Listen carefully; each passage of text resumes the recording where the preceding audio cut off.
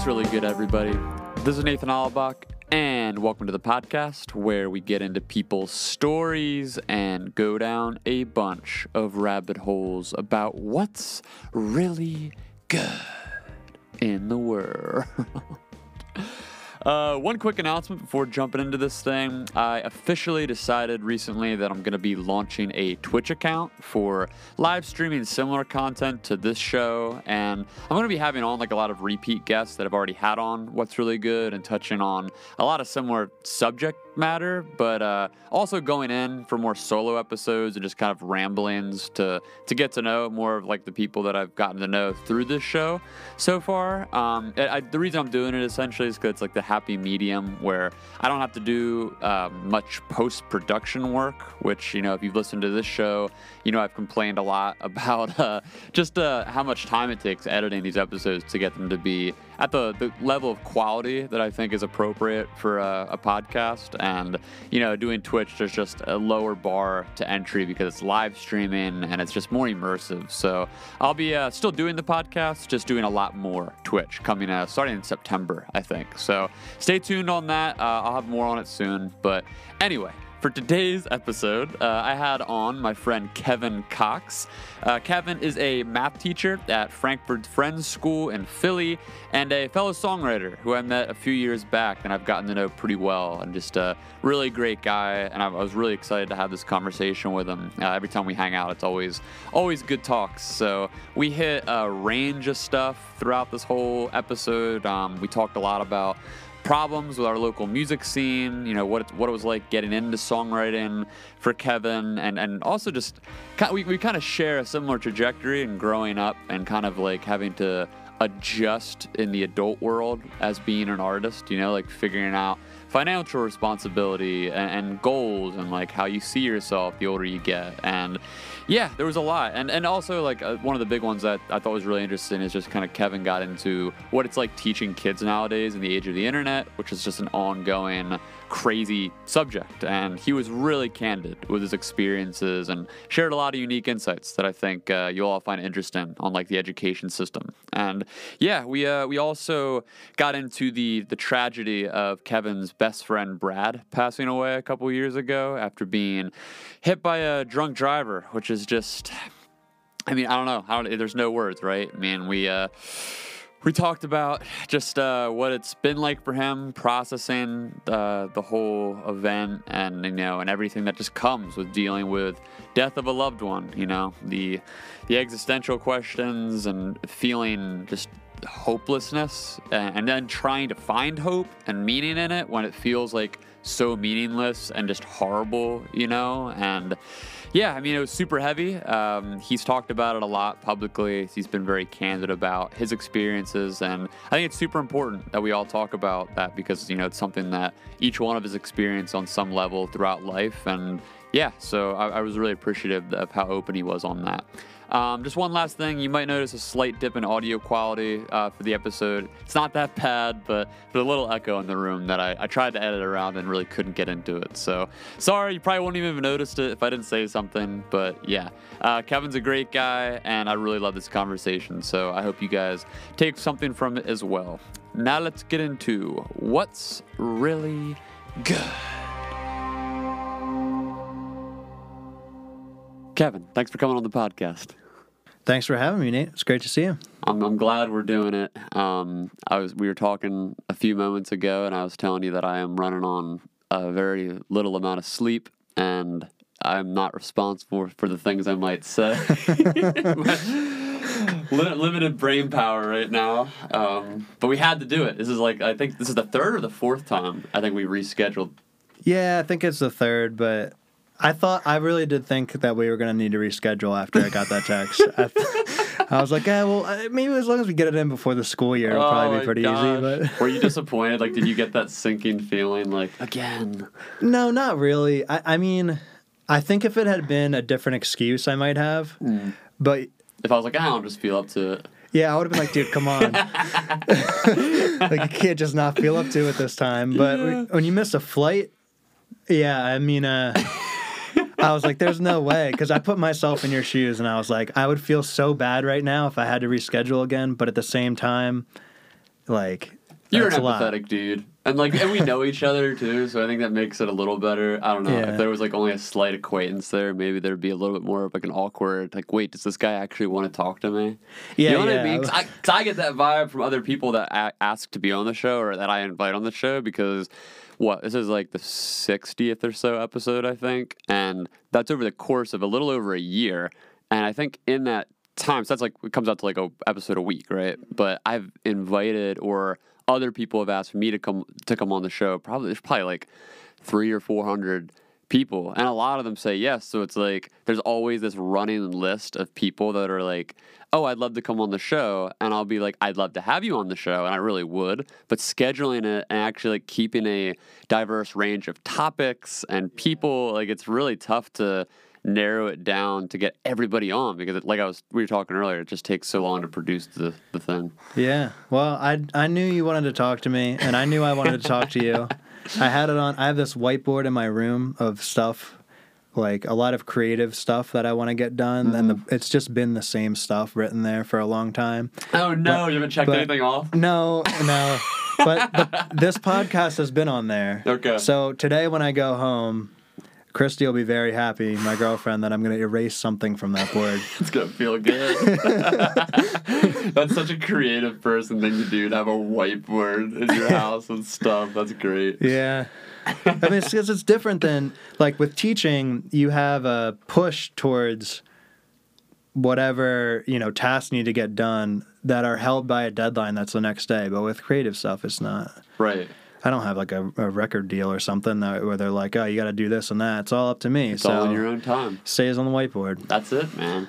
Well, we were talking before the show. I mean, there's a lot we could get into here. And just to kind of keep it on a rough trajectory, I think it'd be cool to start with songwriting because that's essentially how we met. So, I mean, I guess let's kind of go back to the beginning before we had anything to do with each other. I mean, what initially got you into music or songwriting growing up? Well, I think music had always kind of been there in my life. When I was younger, sports were really the forefront. Mm-hmm. I was a multi-sport athlete. When I was baseball was the thing that I was the most into when I was 14 and younger. Okay. Got really into basketball and played football, ran track, all these things. So that was always in the forefront in my childhood, but music was always kind of there. I was in choirs in school.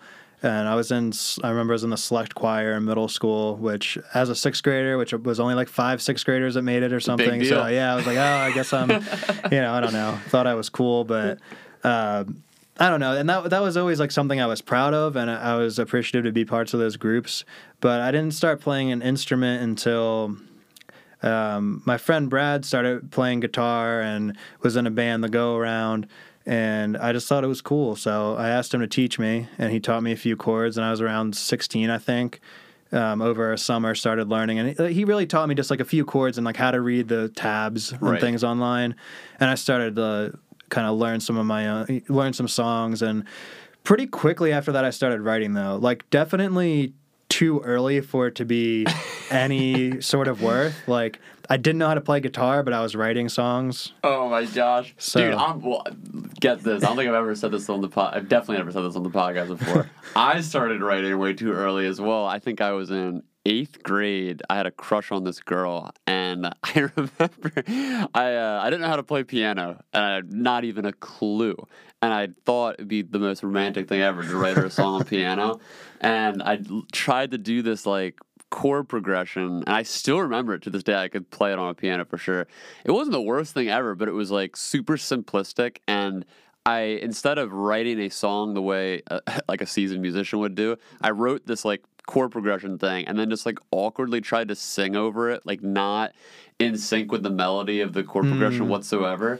It was just the worst thing ever. I think I recorded it in GarageBand. I forget if I put it online, MySpace, because it was in the MySpace days. Oh, yeah. And it was horrible. And that spurred then a couple year period where I could barely play an instrument, but I would still record in GarageBand all these terrible songs and upload them to MySpace. And yeah, there's still some horror footage out there, I think, that I could find to send young songwriters to be hey, this was it's okay. me. Yeah, it's always bad in the beginning. Yeah. I think I might have some of these terrible songs on a CD somewhere. Ooh, It wasn't even. I think I recorded them in Audacity. nice. Oh, it's a good program. Yeah. Well, if you know how to use it at all, I have no idea. Yeah, I you're just like bare bones recording into Oh, it. this is so embarrassing. I just remembered this. We didn't have a microphone.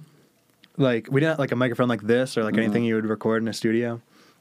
We took the Rock Band microphone and it had a USB thing. So I was like, we can just plug this into the computer. No. And we used that.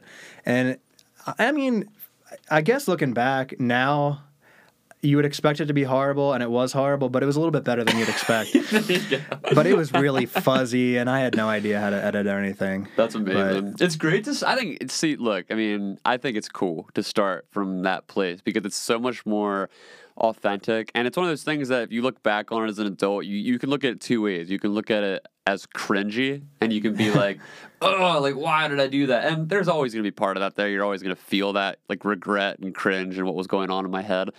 But at the same time, you could look back on it and be like, that was like the start, right? That was like what got me creatively juiced up to actually produce something on my own, even though it was terrible by today's standards. I mean, it's all relative, right? It's like the first thing you did. And it's a good reminder when you constantly hit walls where you feel like you can't reach the next level, and then you look back and it's like, I mean, it was literally there, like as bad as it gets. Yeah. And from there till now, I mean, I even... since then, I've recorded 2 records that I'm actually proud of. I think are pretty good. But the second one, I would say, I feel is like way better than the first, and that was in a difference of like a year. Yeah, and I am confident that if I kept working on things hard, it's going to get better and better. But that's partially because I remember that stuff. I'm like, it was really bad back then. Right. And yeah, it's like it's good to have that perspective and then to keep all the tools in the toolkit sharpened. It's like both those things at the same time. It's like having the constant introspection to look at yourself right now versus you a year ago and 5 years ago and be like, okay, even though it might feel bad right now, no matter where I'm at in life, I can still see like a pattern of growth in some capacity, and then also that continual using that introspection to actually grow intentionally, you know what I mean? Like actually put work into whether it's music or anything else to better yourself in those ways. I mean, those two things locked together, that's a key to a good life. Maybe not a successful life, but a good life, right? Yeah. That's like what more can you ask for? Yeah, for sure. I don't know. It's just I do, and I see that in everything that I'm doing in my life. Teaching, the same thing. You look back a year till now. There's so many things that get better.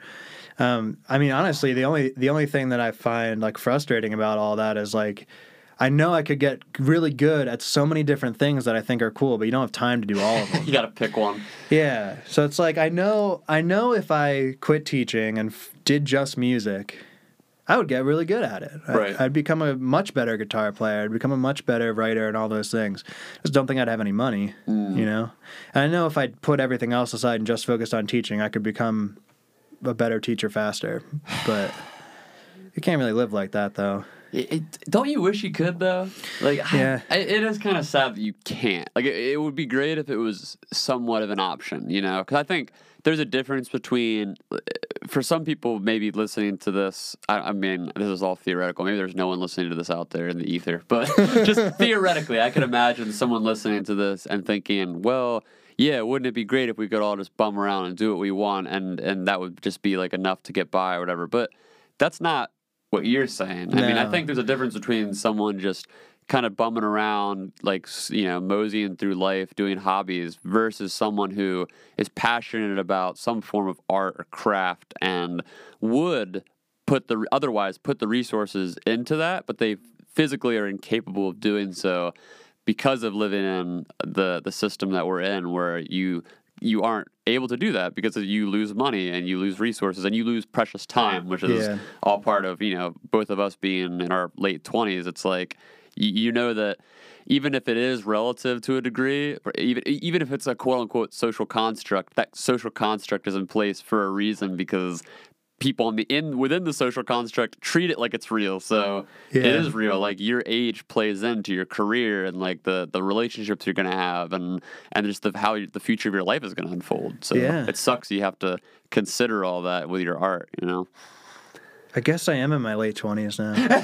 I just turned 26 in May. I was going to say, you just crossed the barrier. And then when you said that, I was like, no, wait, I mean, that's you fair. You can mid-20s. I can hold that but really, right. though, it's the same.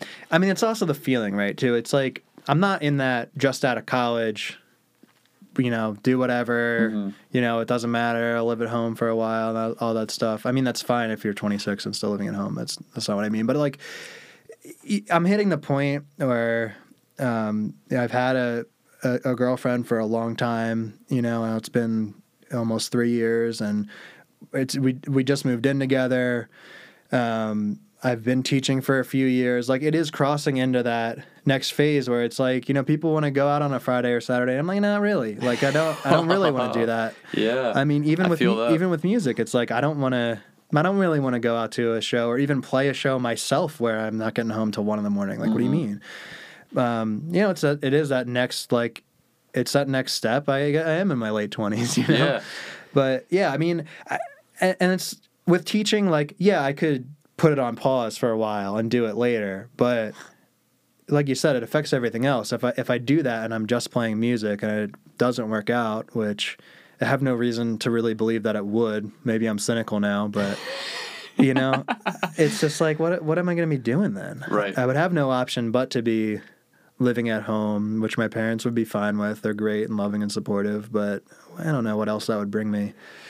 Yeah, I think most musicians or songwriters in their young adult years, they reach that tipping point where you go one of two ways. I mean, this is kind of this is parallel to most ways of life. I mean, you either stay in that hyper optimistic, idealistic camp, and you just keep believing in yourself and just kind of not aimlessly, but you know what I mean, just kind of foolhardily going forward with whatever it is you're doing, or you go the complete opposite way, which is just ultra cynical and just being a hyper realist and being like, well, nothing really matters. People don't really care. I'm on my own. I have to make money. It's all about the bottom line. It's all about paying my bills, being an adult, etc. And then you just move that direction. And most people, if those are two extremes, most people are somewhere in the middle, right? Like, you kind of find like whatever balance works for you.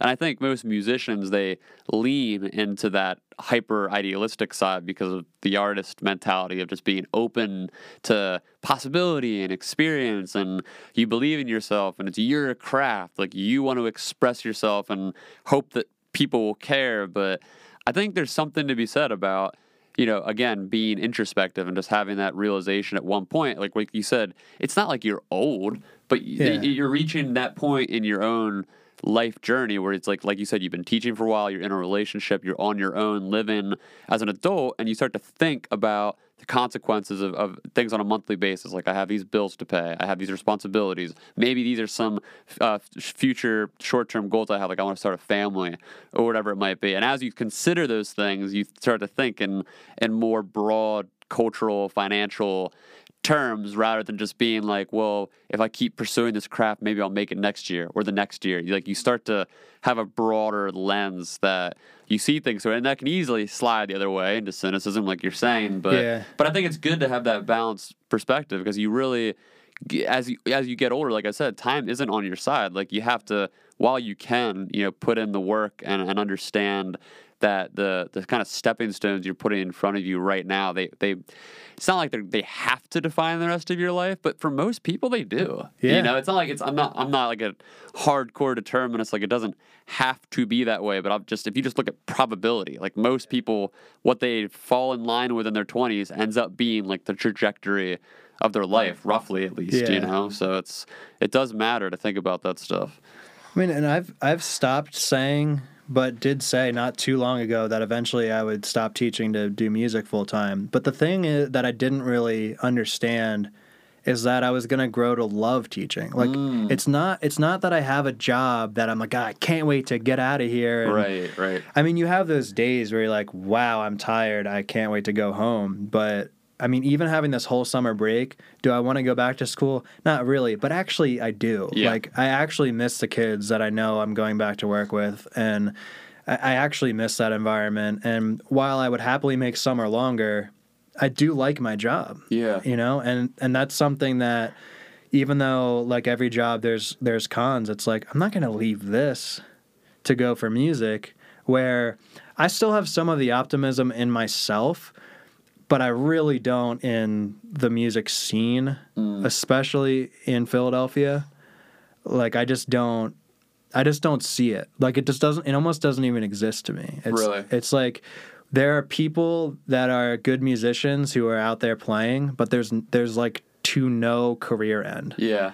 It's like you can practice here, but you can't really be a professional here unless you're going to play cover gigs and all that stuff, which is fine. But like that's not my vision. Like I just went to a Switchfoot show. Switchfoot's my favorite band. I've seen them like double-digit times. Love them to death. And like I got some of that inspiration back being at their show because I'm watching John Foreman run around the stage and like in this room of people at the Fillmore who are in love with what's going on. You know, they're in love with the messages of Switchfoot, the positivity, the hope, like all this stuff that has like changed my life. That's what I want to do. But like... But how do you get there? Yeah, how do yeah. And I know I could write songs that are like that. Like I have that confidence. I know if I was on a tour for a long time, I would be able to muster the energy that it takes every day to go out there and do that stuff. But there's a lot of cons you don't think about when you're younger. And again, looking around in Philadelphia, I'm just like, I don't really see that there's those like people who can push you to that level, and that's why people like move to Nashville or LA or wherever else. It sounds like it's largely an infrastructure problem that you're thinking about. Because I think about it in terms of it kind of works both ways, right? Because if you go to New York City or Nashville or LA, like the kind of big popular music cities that everyone goes to, and you go, if you ever go to just even like an open mic in New York City, you're bound to see some incredible musicians because everybody has the thought that you just laid out, whereas like if you want to make it, essentially you have to go to one of these places. And I think the positive is just that you have more opportunity.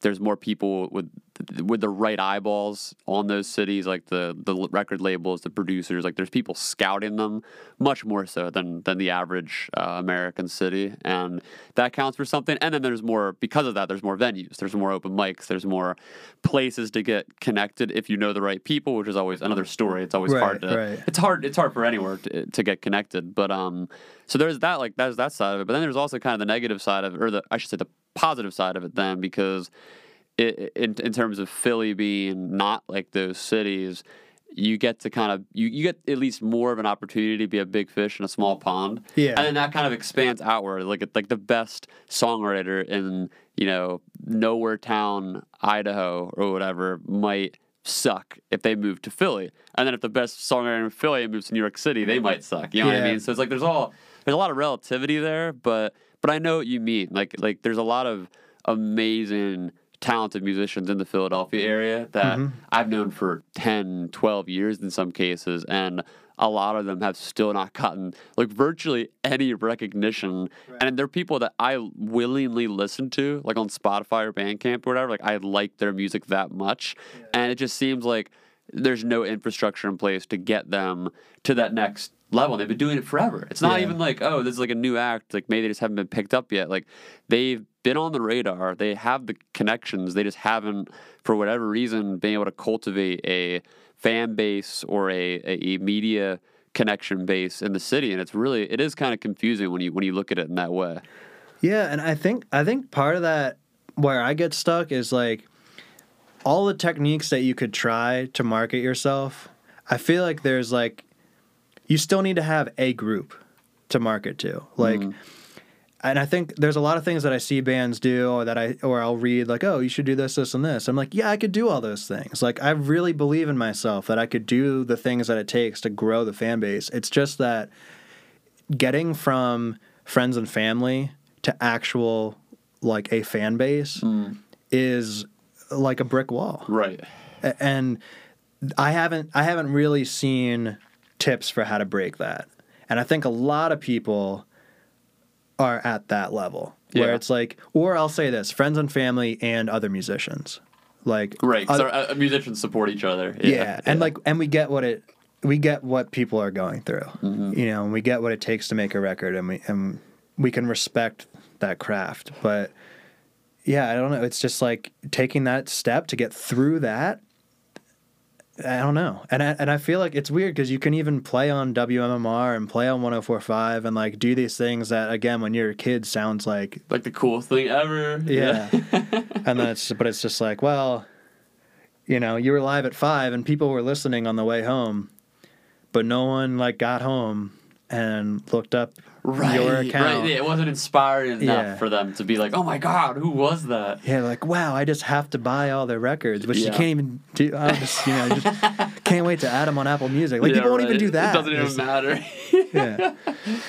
That's rough. Yeah, no, I 100% understand. And part of me, I fall more toward the cynical end of this concept, only because I've kind of recently just come to terms with, I'll call it like a spectrum of talent within songwriting, right? And I try to be a hyper realist in terms of like understanding the hierarchy and like where I fit on this spectrum, like in terms of who's below me, who's above me. You know what I mean? Mm-hmm. You can kind of point to certain musicians, point to certain people in the area, and just I try to think to myself, like, what are the things that are doing better than me? What are the things they're doing worse than me? And I try to be like, and obviously this is all it's in part inevitably subjective because there's always going to be subjectivity to style and all that. But I think you can obtain a level of objectivity just in terms of pure talent, pure songwriting ability, pure production quality, charisma. Like these are all things that you can, or even branding, like what kind of merch or whatever. Like these are all things you can objectively point to, and like you could put person A and person B next to each other and be like, this is better than that. Like even maybe I like B better, but like A clearly looks better and is marketed better, etc. So all that said, I think what really sucks is that wall you're talking about, where most musicians can't get past the family, friends, and fellow musician fan base type of thing.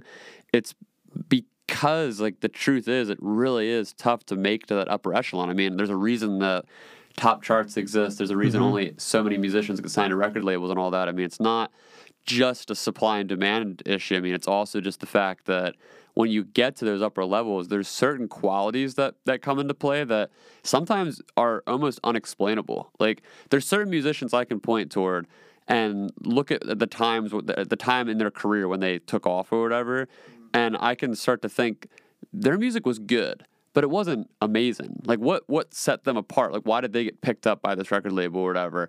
And oftentimes, it has to do with things like their looks, literally. Like, how attractive are they? Or, like, and not even, like, in the conventional sense, but sometimes guys or girls that have, like, a dark feeling, you know what I mean? Like, it's kind of mysterious, like a vibe they give off. Maybe it's emo or introverted or whatever. And just that presence, maybe it's the way they cup the mic when they sing. You know what I mean? There's certain things that you can do as a performer in your stage presence, in your clothing that you choose to wear, your makeup, whatever, that attracts a certain audience. And all it can take, and sometimes, is that to give you the edge to get to that next level. You know what I mean? It could be the most minor thing, but it creates a draw then for, like you said, a specific group to market toward. And I think that is the thing in many cases that separates the lower rung that people like you or I are on versus that upper echelon, and then the higher upper echelons, where you separate the people who've had like regional success, national success, international success. Most of it's talent, some of it's luck, and then some of it is just like the ability to market yourself in a unique way. And I think when you look at the local scene, I see a lot of talent. Like there's a ton of talent, but there's a lot of lacking in like the marketing department and the things that make you stand out in your demographic. You know what I mean? Like those are the two like toss-ups that make it actually challenging, I think, to get people to, like you're saying, want to seek your music out online. Yeah. And I think part of it too is like when I think about the lack of infrastructure, I just think about the lack of, like, I think the Philly, and when I say Philly, I mean like the suburbs surrounding too. Greater Philadelphia, Phoenixville, and Westchester and everything. I think there's a lot of musicians support, meaning like songwriters will support each other and like, oh, you need me to play guitar in your band? Cool, I'll do that a couple times. But there's not a lot of like people who want to be on a team. And maybe I just haven't, I hope I'm wrong. I hope that people are listening and are like, no, you're wrong. I'm here. But please email Kevin if this is the case. Make sure link my email address so they're like, But I feel like there just aren't people who are like very willing to play a strong supportive role on a team for an artist. And I include myself in that. Like, I think there's a lot of frontmen. You know, there's a lot of people that have their band or their project, and rightly so for a lot of reasons. They're good songwriters and that sort of thing. But I don't see a lot of people who are like, I'm going to go join this group to be like the number 2 guy. Yeah. You know, right. I'm going to go join this group to be like their drummer and really focus in on them, and I'll do marketing for them. Like, I don't see a lot of that. It does happen, and I think those bands are more successful. But for the most part, I see a lot of people like myself who are like, you know, you'll see different people playing in my band from show to show. And like, you know, I'll play in other people's bands if they need something. But like, I don't know. I think it's hard to really make that commitment, and probably for a lot of the reasons we just talked about I was too. literally just gonna say, I think this ties back to just the fact that the older you get, the more inevitably individualistic you get, because you look out for number one. Yeah. Like, as soon as you start going through, as soon as you leave college or leave high school, even in a lot of cases, you inevitably are tapped into the bill cycle. It's like, what am I having to pay for on a monthly basis? Maybe it's healthcare, maybe it's car insurance, maybe it's phone, internet, rent, whatever. As you kind of go on, you accumulate more bills. And as that happens in your mid to late 20s and even early 30s and mid 30s, you're still in that phase of your life where you're not like, in most cases, making a lot of money. Like, you're scraping by in most cases. So in that, I mean, even the people that I know that I consider myself in like a successful grouping of people just from my work personally, and like I have people that care about what I do and all that. But even with my own my life and me and my wife live in an apartment. It's a small apartment. It's a nice town. We're not like breaking the bank. Like I'm not putting away thousands of dollars every month. You know what I mean? To actually accumulate to a level where I can feel fine about taking a day off or a vacation or doing something leisurely or investing in an album, right? Like these are things that even I can't do, and I do feel like I'm successful. So I think there's like that age bracket where the older you get into your 20s and 30s, you're still sort of poor, even if you are successful, unless again, exceptions. Of course, there's people that just get right into real estate or they become a doctor out of college. Forget that. Like those people are the exception. I get that. That's fine. But regarding this, I mean, think about like in high school or even like pre-high school, when you're young like that, it's cool to be a musician. Like all your friends want to support you. It's like, oh, you're going to be a rock star. And like girls, like if you're a guy, like girls love it. It's like, oh, he's a musician. And it's like the meme. But then you're like 26 as a musician and girls are like, oh, he's a musician. Like I know that he's going to like, you know, be wasting all his time and money on music and not being a success or whatever. So I definitely think that hyper individualism plays in to why it's so difficult to create a support system, because the people our age, they are just invested in their own life. They're trying to save money. They're trying to find work. They're trying to be successful in their own right. Whereas if you keep tracking younger into like the early 20s, the late teens, these are people who still have that, like you're saying, that hopeful optimism, and they want to get involved in a bunch of projects because they're just getting their toes wet. Yeah. So it's a lot easier to get commitment from younger people who are just like, they want to be part of something bigger than themselves, versus in your late 20s, you're already getting that adulthood cynicism of just, I got to make rent this month. I don't have time to go out to so-and-so's show in Philly or invest time marketing this product or like promoting this band. You know? So. Yeah, I mean, when I think about the first 2 records that I did, I paid for them myself, which I couldn't do again. Like, I did the first one, I was living with my parents, and I was doing a long-term sub job at Great Valley, and before that Stetson, which are both, like, in the Westchester School District, Great Valley School District. They both, you know, nowhere are you being rich as a teacher, but, like, especially living at home, that was good. I definitely had enough money to put a couple $1,000s into albums then. But I can't do that anymore. Like, I think about that, like, looking forward. I'm like, I don't know how I would possibly save. And the other issue, you want to spend more money each time because you realize the things that didn't go as well. Yep. Yeah, of course. You up the ante with production. Of course. Yeah. And then on the other side, it's like there's this saying that you're supposed to, I guess it's not really a saying, but like a tip to spend as much money marketing your album as you spend on producing it. And I'm just it's like 50% because you have to get people to listen to it. Yeah. I'm like, well, I didn't do that in the first one. So you're telling me that record that wasn't even good enough that I need to spend more on to make it better. I also have to double the amount of money that I spent. But now I can't. Like, I can't even afford the first part. Yeah. So, which is where like Kickstarter and those things can be helpful, but it still it's sucks. a lot of work. It's still and exactly. Even doing a crowdfunding type product is still in and of itself a job because you have to be shoving that in people's faces all the time. You're constantly emailing, texting. You're like, hey, please. You're basically maybe not in the literal sense begging, but you are begging. Like you might be like, hey man, it's been a while. Like just messaging some random friend. Like I hope you're doing well. I'm doing a Kickstarter, please support me. Maybe it's not like literal begging, but it is kind of you begging. Like, hey, you're essentially saying, I need help, and I can't afford to do this on my own, and I'm reaching out to whoever I can reach out to. And it does suck, because I'm the same. I was the same as you. I literally, the albums, all the albums I produced while I was living with my parents, and I could never invest what I invested into those albums as someone who's living on my own now. I can't even imagine a time in the future where I would be able to. Yeah. Because it's like,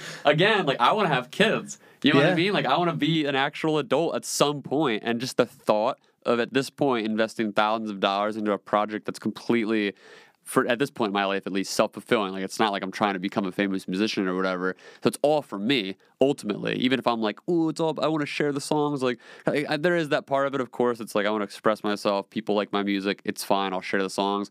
But ultimately, it's for you. Like we all record for ourselves. Like it's not like this philanthropic endeavor that we're like, oh, we're gracing the world with our music. Like we want to do music, you know what I mean? Like it's like a benefit, an added benefit that people listen to it. So I can't imagine even into the future thinking about investing that type of money, and that sucks. It sucks to think about that. And that's what also makes me think like, so if you were gonna do it, everything we just talked about, you have to give up, which is possible. Like if you really, really, really wanted to do it, you could move back in with your parents. You could do the Kickstarters and everything and make that like as full time as possible. You could quit your job. Like you can do all these things, and it's definitely possible. But that's where the actual decision comes in of like, is it really worth all that?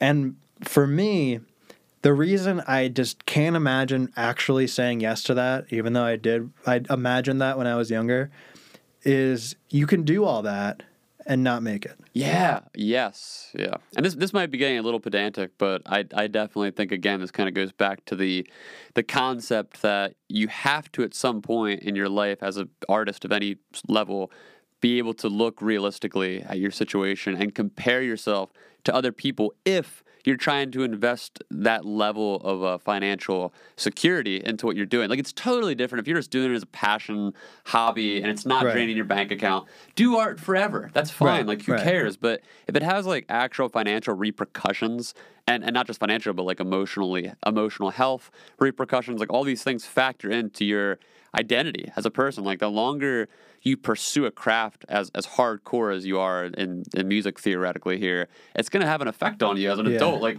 we've all seen the 60-year-old dad with like the old looking Fender and his gross amp at a bar rocking out, and like, in a lot of cases, I think that's a beautiful thing. Like, I don't think there's anything wrong with expressing yourself in older age. There's absolutely, I think it's awesome that people can do that, but there's always that guy, and you look at that guy, and I've known many people like this. I've known them personally. I've talked to them. They still think they're going to make it. I literally know men in their 40s and 50s that play these bars, and they're doing it talking to me and talking to the people at the bar, like, recording this new record, like, it's gonna be the one, like, I'm talking to this manager, he was the ex-manager for Tool, or like Black Sabbath, like, he's helping us out, he's actually like the guy at Black Sabbath's like cousin or whatever, you know what I mean? Like, they're still speaking about it in a way that's consuming their identity. And again, if it's in a healthy way, if it's just a hobby, whatever, that's fine. But if it's like consuming all your being, and the older you get, it just becomes really difficult, I think, to realistically be able to look inward and be like, what does this thing that I'm doing mean to me? Like, how do I place this on the map? Because it really does become more and more difficult to to manage that balance, I think, as you get older, you know? Yeah.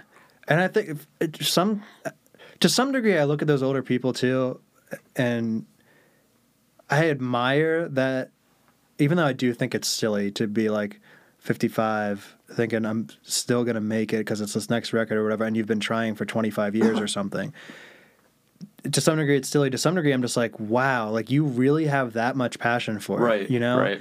And I think about myself, and people have told me, like, when they see me perform and things, that they can just, like, feel the passion. Like, that's, like, I think the number one compliment that I've gotten that I appreciate the most and that I get the most is that it's passionate. Yeah, you have like, a great stage presence. Well, thank you. Yeah. But then I think, though, like, am I really passionate enough that I could be like that guy, that I would still be? And I really don't think so. Because also, if I was really that passionate, I would be playing much more frequently than I am right now. And by playing, I just mean practicing, not even just like live, but like I would be at home working on songwriting at least, because that's the thing I like the most, and singing. Like I would be working on that every day, or at least close to every day, if I really was that driven. But, you know, maybe I could be if I wasn't teaching and doing other things, but like I do have other passions. Yeah. Like I do like thinking about my job when I'm not there. I do like thinking about what I'm going to be able to do this year to make the kids' lives better and get them better at math. And, you know, all that's, I have that passion for other things too, and from personal relationships. So it's like, you know, I think part of me is, realistic that maybe I'm just not at that level.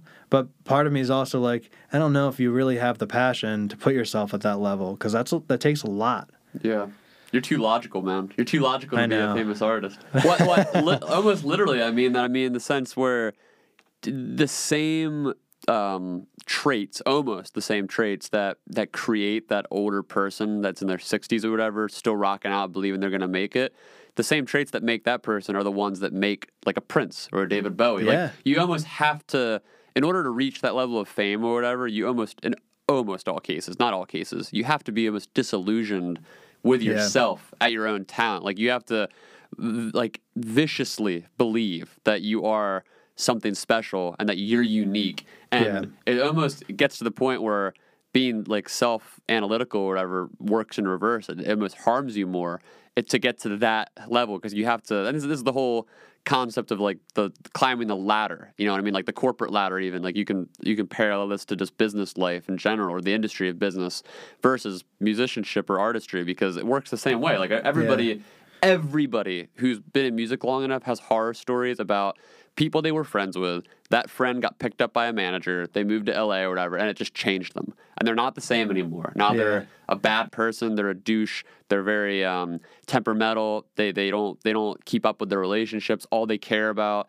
is hanging out or hanging around people that are more successful than them, so they can step on them. And everybody has that story. Everybody knows at least one person, if you're a musician or an artist, who's in that space, who like someone got elevated to that next level and it changed them forever as a person. And I really think, I mean, again, we're speaking in sort of probability here. Like it's not like this is an all people thing, but I think most people who reach those insane levels of success, like you have to be disillusioned with yourself. Like you have to shove your ego through the door to believe in yourself that hard to make something happen. Because if you don't, if you're constantly like self-doubting and being hypercritical of everything, like it's not that it's impossible to make it. Like there's plenty of artists who are super hypercritical of themselves and all that, but it's just a lot more difficult to build, like to get off the ground with that attitude. Like there's artists who are already successful and they have that attitude, so that it's like they almost have the privilege of being self-critical because they already have a following and all that built in. But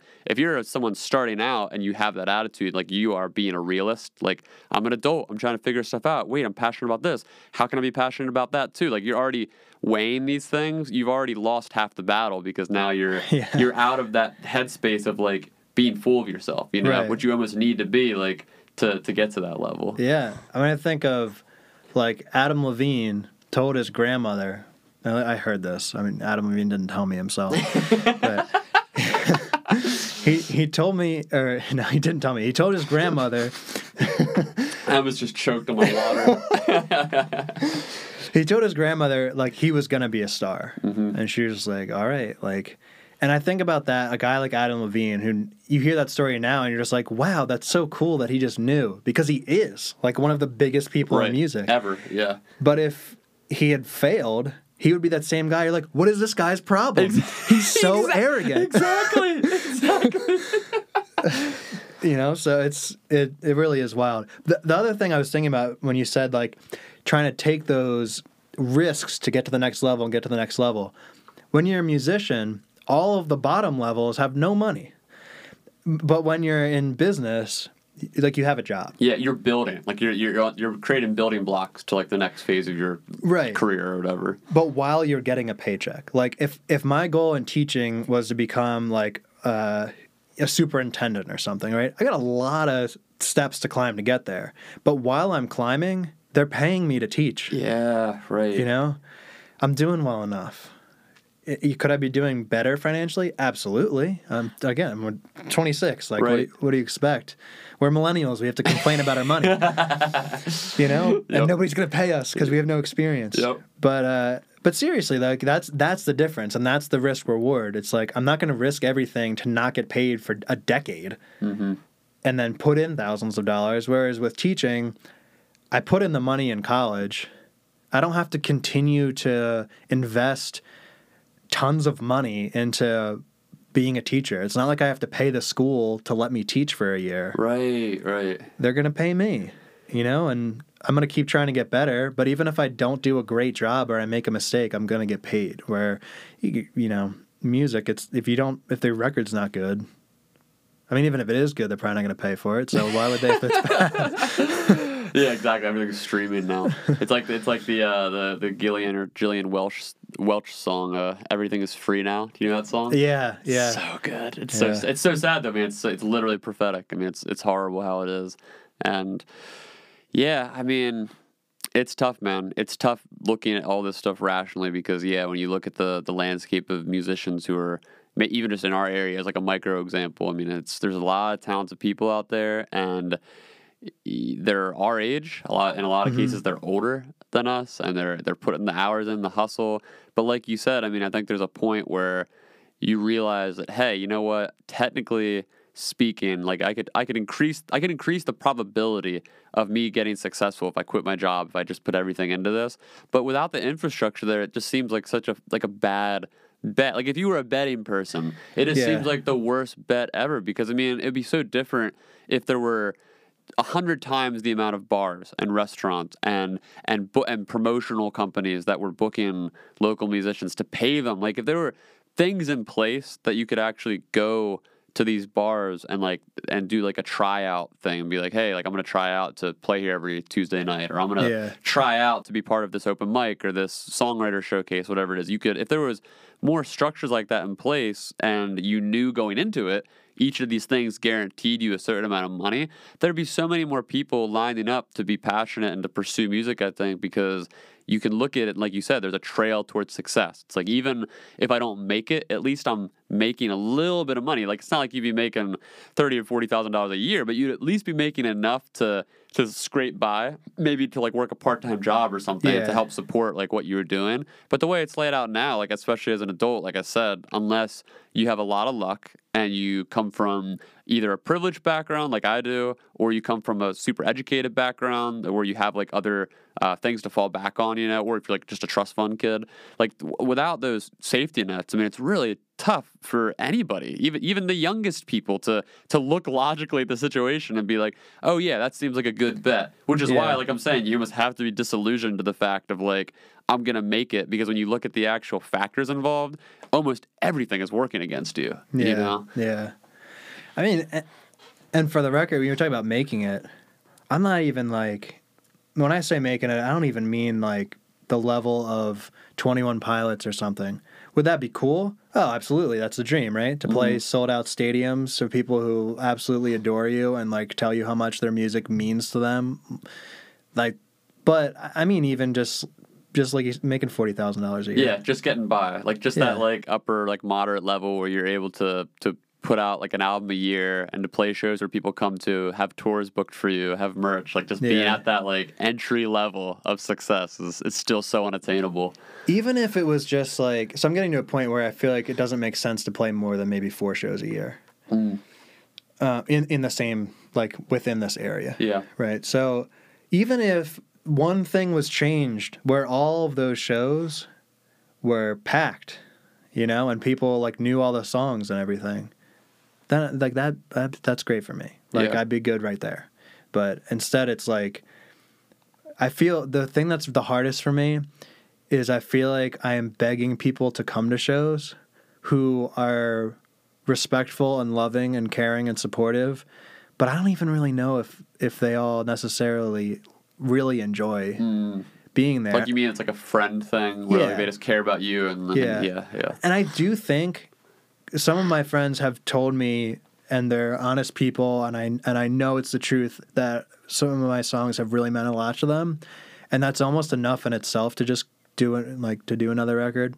Which I'm saying all of this, and I do really feel like I'm going to do another one. Like, I really... It's still like the fire, like the embers are still there. Yeah, there's this small, like... There's this small thing there that's just like, you can do it better. Mm-hmm. You can take the next step and make it, and be really, really proud of a record. I do feel like that's there, but... That's the insane part of you that has to be there to do it. Right. And also on top of that, I think to kind of just speak to the maybe like disenchantment you're feeling right now, because I've been there.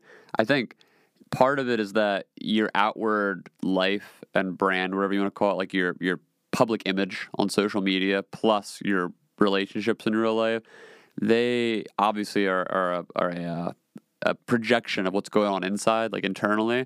And if you're struggling with this stuff internally, you might not even realize it, but that is bleeding into reality. Like even just take this as an example. I don't even know how true this is because I don't follow people that closely on social media, even my friends and family. I'm not on Facebook too often or whatever because it's like my job. Yeah. So it's like I try not to be on social media in my free time.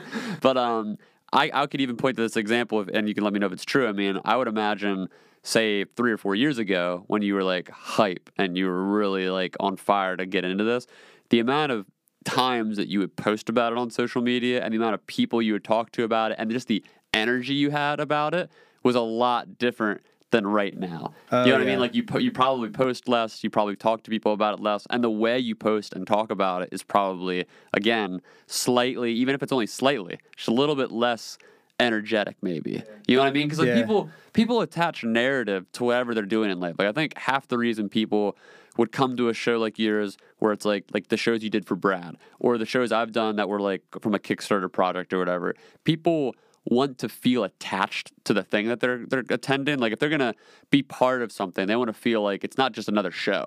You know what I mean? Like it needs to be some kind of special event, like something that's purpose-driven, that is a reason for them to get off their couch on a Saturday night instead of watching Netflix. And I think that's the other difficult thing about being a musician in general is maintaining that energy for the people that are listening, as on social media, in real life, like making it a constant projection of who you are, which is something that comes back to the identity crisis. Because without that, you're essentially just like, hey guys, I'm putting a new album out.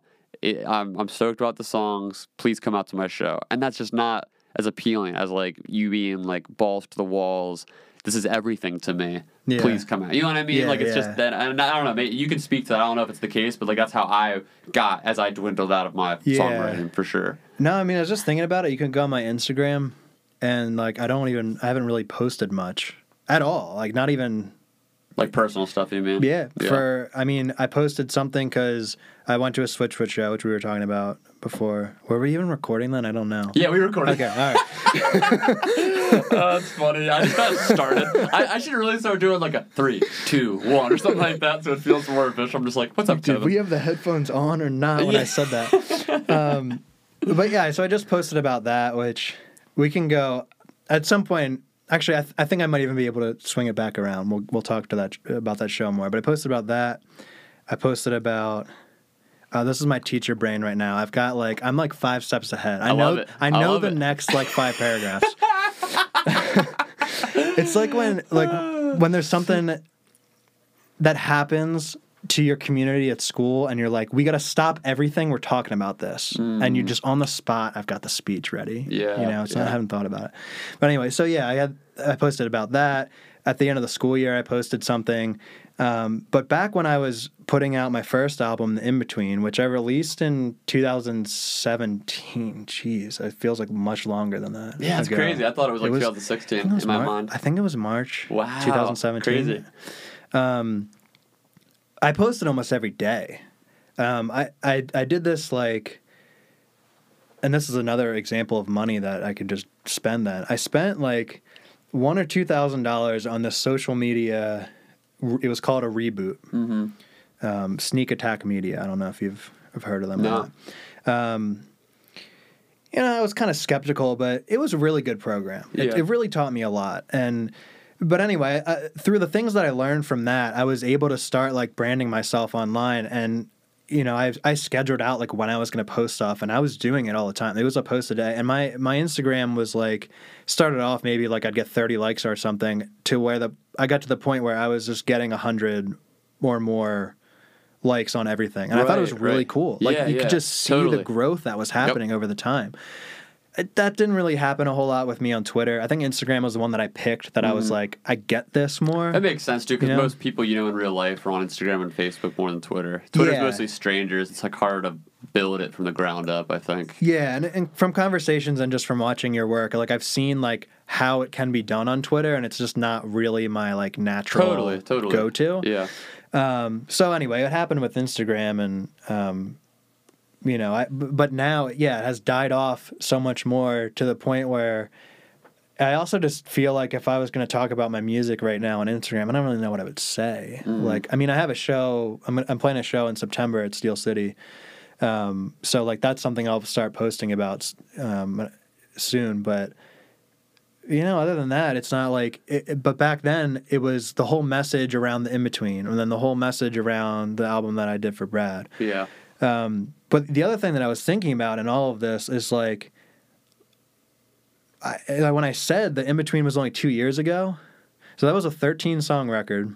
I'd never been in a recording studio before. I had written the songs over like a 3-4 year time period, and I was just kind of like, let's just give this a shot. Like, I was looking at maybe doing an acoustic album just to see what it would be like. But then I was talking with Chris at Chaplin's when I was playing a show. And he was like, well, this is a recording studio now, and we should try things out. And so we like worked on a song together, and I was like, oh, this is sounding real. Like, now I have to do this. You know what I mean? Like, I could actually have a rock album. So we did that, put that out in 2017. That was a ton of work.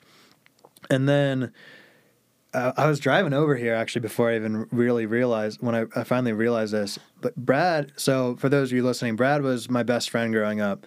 He passed away in a accident.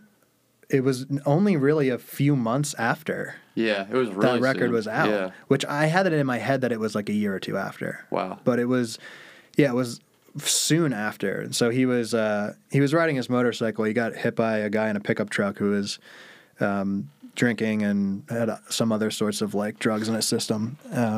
So obviously that was, like, for the rest of my life, that's going to be one of, if not the biggest, like, impactful things that has happened to me. So defining. Yeah. And so I had to write a record for him, you know? I was like, what else am I going to do as a musician? Brad was drumming for me. He taught me how to play. He drummed on the In-Between, right? Yeah, right. So he's recorded there. He played shows with me. And you said earlier in the podcast, just a reference back for anyone who maybe is listening and forgot, you said that he's the one who essentially got you into music and got you into like the music scene, because he was in the local band that he taught me how to. He was in the Go Around. The Go Around's still going strong. Alex Sadek he moved to Nashville, actually. Of course. And I think Anthony might be following him soon. But hopefully Anthony's told people if they're listening to this right now. It probably won't come up for another month. He's got a month's time. All right, good. I think we'll be fine then. But yeah, and then Brad taught me how to play guitar. He got me into music. He took me to my first Switchfoot show, which, like, Switchfoot is the band, the thing that keeps me wanting to make music. And so, yeah, I mean, I wouldn't be doing it if it wasn't for him. So I wrote a 6-song EP for him And it was like right after. Yeah. It was like you literally Yeah. just like, you jumped on it right after. this was insane turnaround. So he passed away on June 2nd, 2017. And when I decided I was going to put out the record, it was like, undoubtedly, it is coming out on June 2nd, 2018. Like, there was just no other way it was going to happen, which set up an incredible timeline. And now I knew how to do things better. Yeah, because you'd done the record before. Yeah. But the writing even in itself was insane because, of course, I procrastinated some too.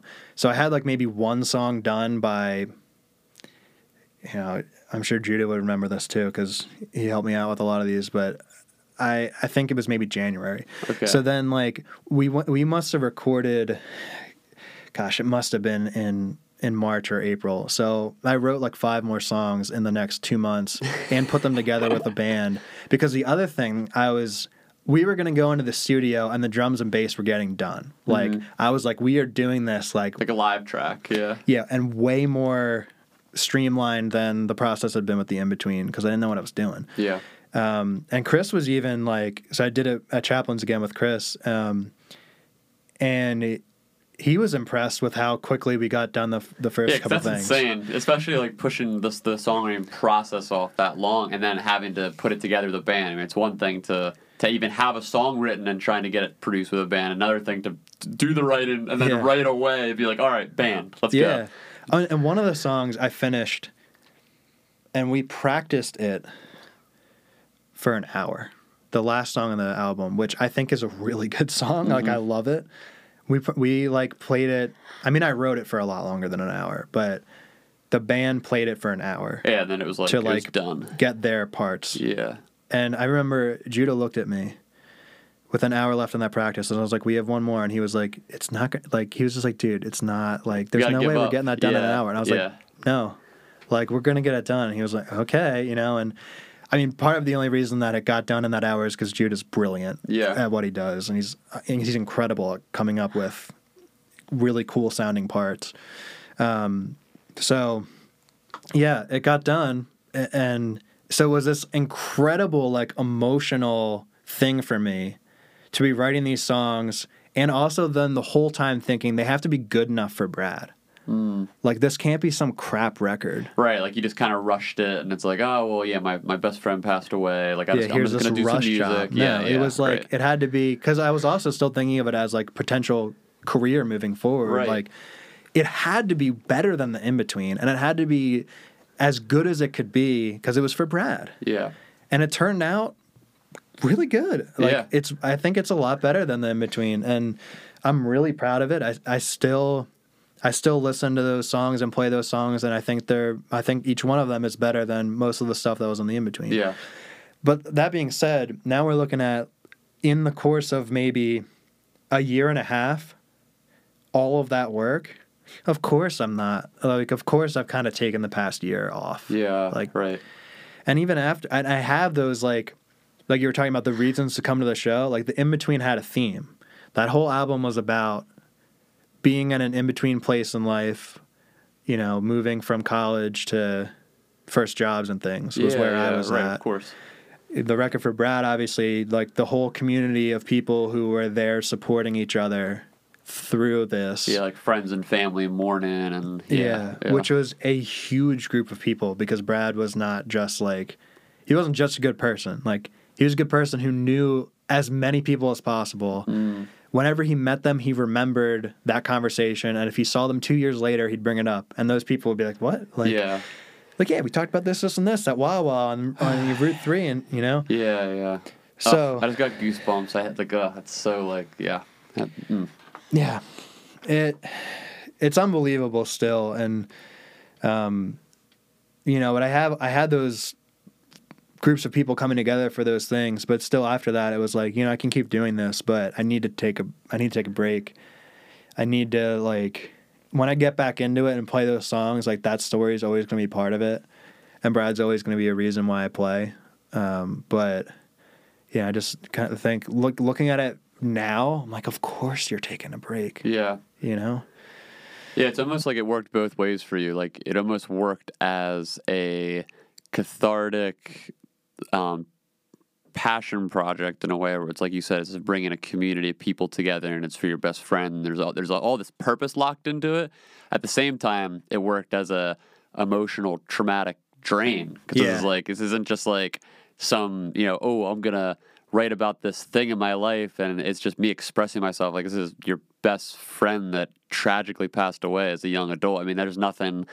It's not like a bright and happy story. Like, this is something that as you're processing it in such a short turnaround too. I mean, just like you said, just to reiterate that. I mean, you put out an album, your first album, with him, recording with him. 4 months later, he tragically passes away, and right away you're like, I'm going to produce another album, and it's going to be about him. I mean, that's like packing all of that trauma and that like just the processing that goes with something like that is insane. And on there's that level of it, but then again there's the level of purpose-driven nature that is inevitably attached to it. I mean, like, whether it's conscious or unconscious, I mean, of course, like you said, it's bringing people together. He's a great guy. Everybody knew it. So it was like an easy way. Like, people were like inspired to come together for that.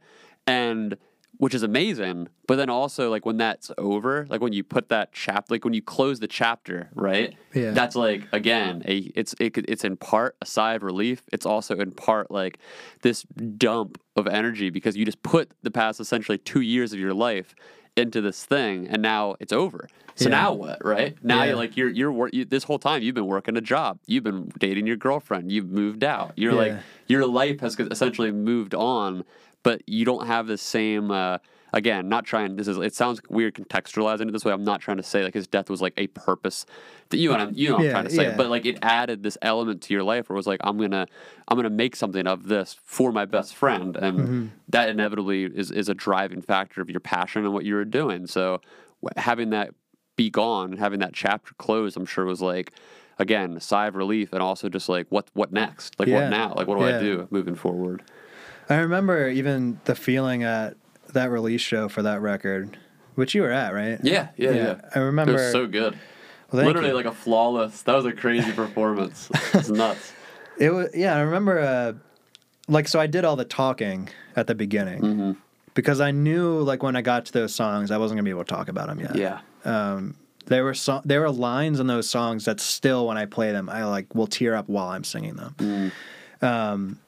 So yeah, we did. I mean, and that night, even really, it's just a good summary of this whole conversation. So I did all this talking about what happened and what I was doing.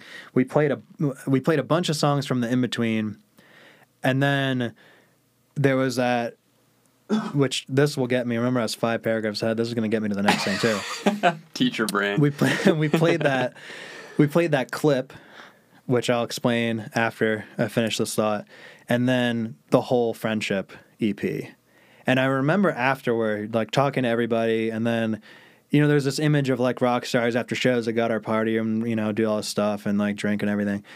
I went home and I was just, like, I was zapped, because it was, as much as that was, like, an incredible night, it was, like, that's the point of it. Like, that night was the point of it. For us all to be there a year after Brad died, in the same room, or at least, like, if people couldn't make it, like, talking that whole day. It was a memoriam, literally. Yeah. And when it was over, it was like, that's what all the work was for the past. Even I would say the work that I did with Brad as a musician, all of it was for that moment, to have that purpose that night. And when it was over, it was like I didn't need to play another show, even though I have. It was just like, that was the purpose of all of that work. So the clip from In Between. So I'm going to tell this story, and I still just don't even believe it. So I don't know if I've described strong enough first that I love Switchfoot. Switchfoot. Like, I love them. I'm not even Christian. I know they have a lot of Christian, like, I was going to ask, and everything. just in general, for people listening. Because when people hear Switchfoot, they think Christian rock band. They're just a good band. Yeah. And they even have said many times they're not a Christian rock band. They're all Christians, and you can see, when you think about the writing, the Christian aspects of the songs. But I would argue that every single song that has a Christian or God-related thing, you could easily translate to something else. Of course, yeah. Unless it's, like, really the corny, overt, like, old school worship music that just Right. like is really just over the top. Like most songs, yeah, you can just swap in meaning for words. It's just And I know that that's intentional from John too, and I like that's why I can still love them and not be Christian. Like love their music, right, not, right. not the John Foreman, if you're listening to this. I love many Christians. That has nothing. That's not what I was trying to say. That's so funny. But like, I can still love their music Of course, because it's yeah. not overtly a religious thing. Mm-hmm. But I think a lot of their songs, and you hear this from John's interviews too. They go from dark, broken places to writing songs of hope. Mm-hmm. Talk about the pain of whatever is going on in life, and they make it hopeful. Dude, The Cure for Pain, John Foreman solo song, so good. Sorry, just amazing. Just hit me, yeah. Or like, you know, The Shadow Proves the Sunshine. No, I don't think I know that one. It's a Switchfoot song. They don't play a whole lot anymore, but just that even line, The Shadow Proves the Sunshine. It's a great line. Yeah, you know, so it's gotten. Again, I was like 16 or so when I started listening to them with Brad, and seen them like double-digit times. So we went a couple days after Brad passed. Like we were listening to one of Switchfoot's songs called "Live It Well," and it was recently released at that time. And the messages were just like, you know, part of the lines are, "Life is short, I want to live it well," and it's like it was just the perfect song for that moment because Brad's life was cut short, and he lived every moment of it well. Like there were things that it's like it seemed like he wasn't thinking about 30 years from now because he just wanted right now to be great, and not even in the way of like he went and did ridiculous like danger. Yeah, it wasn't like that. It was more just like, I'm gonna go way out of my way to make this person happy right now. And friends, family, acquaintances. That's how it was. So I tweeted at John Foreman and asked him to write those lyrics because I wanted to get a tattoo of it. I'd seen he had done this before. He handwrites stuff and people get tattoos of it. So I have it now. I was looking at it. It's cool. He tweeted back like less than a day. My phone was blowing up. Like I turned off Twitter notifications after this. So I knew, like, I think went to the bathroom, came back, like was about to get back into bed and saw my phone. Like you could like scroll for days with these messages. So I was like, oh, like I just started crying immediately. And then I opened it and realized he wrote back to me and was like, so sorry for your loss. Like, you know, and so I got the tattoo that summer. I think it was August. Is today August 7th? Yes. I think it was 2 years ago today. Wow. Okay. We went to a Switchfoot show, and some of mutual friends through Brad that I have tweeted at John Foreman. I didn't even know this. Tweeted at John Foreman and said like that we were going to be at the show. Sent him a picture of my tattoo, and so they played "Live It Well" that day and dedicated it to Brad. I still remember the feeling I had when he said like. And you didn't know. So I had no idea he was going to do this. So I'm like up towards the front listening, and like it gets real quiet and he starts playing the acoustic guitar and he's like, I was reading online and I just knew. Just from at that point, I just knew. You know, he said, I'm reading online about how this next song has like meant a lot to some people who are dealing with the tragic loss of a friend. So this one's for Brad. Which, like, I hope, whatever you believe in afterlife and everything, I hope Brad saw that because he would have just pooped himself. Like, John Foreman dedicating a song to him, you know? Yeah. And then later in the song, it got to a point where like it quieted it back down. It was like the bridge. And he was like, so Brad's friends, where are you all at? You know, we were kind of all over the place. Like, oh, you're all over the place. And I had a cut-off shirt. I put my arm up, and again, I'm in the front. So he sees my tattoo. It's like on the inner, like my right bicep, I guess, if I have biceps.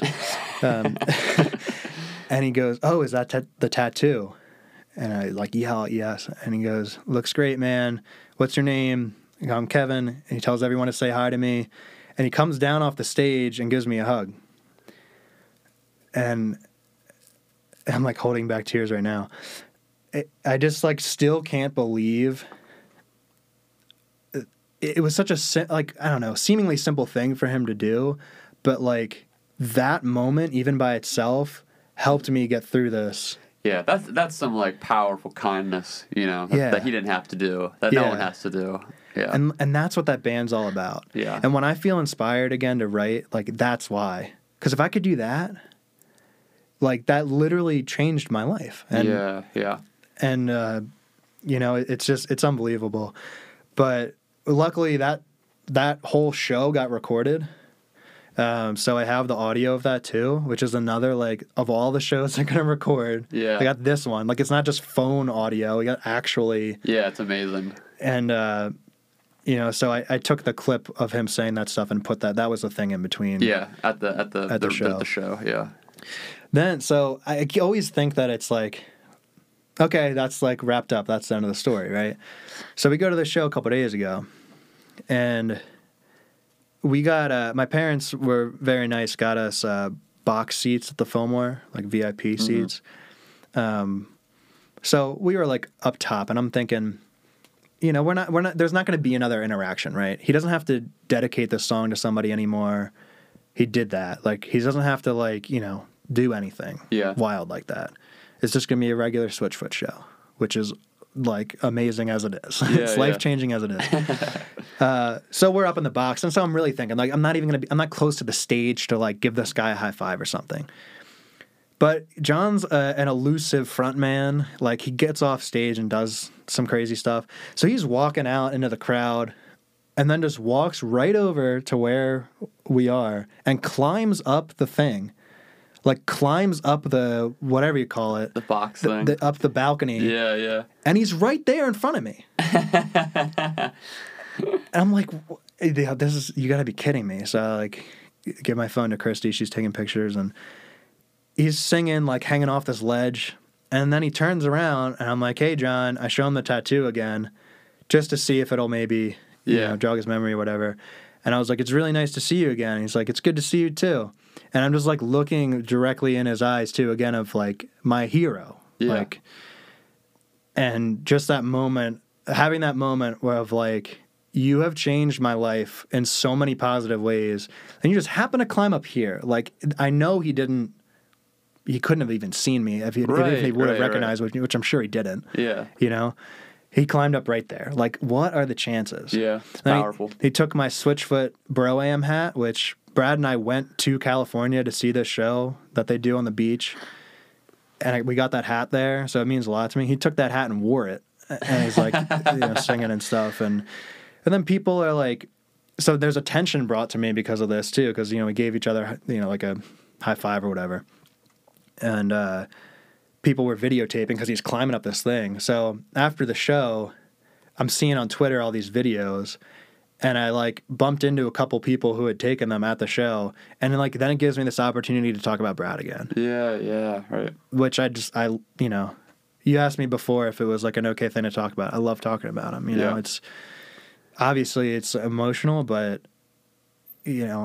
especially stuff like that too at a Switchfoot show, like just to get a chance to like share how good of a person Brad was, and how good of a people Switchfoot are. Well, and it speaks to their messaging, like you've been saying, that the message of like hope that they bring, and it's that I think brings this whole just eternally mysterious concept of death that we all struggle with. No one understands. It's just the eternal mystery, and we grapple with it because it seems like it's permanent and it's awful, and we don't know how to process it. And that attitude essentially looks at death and it treats it.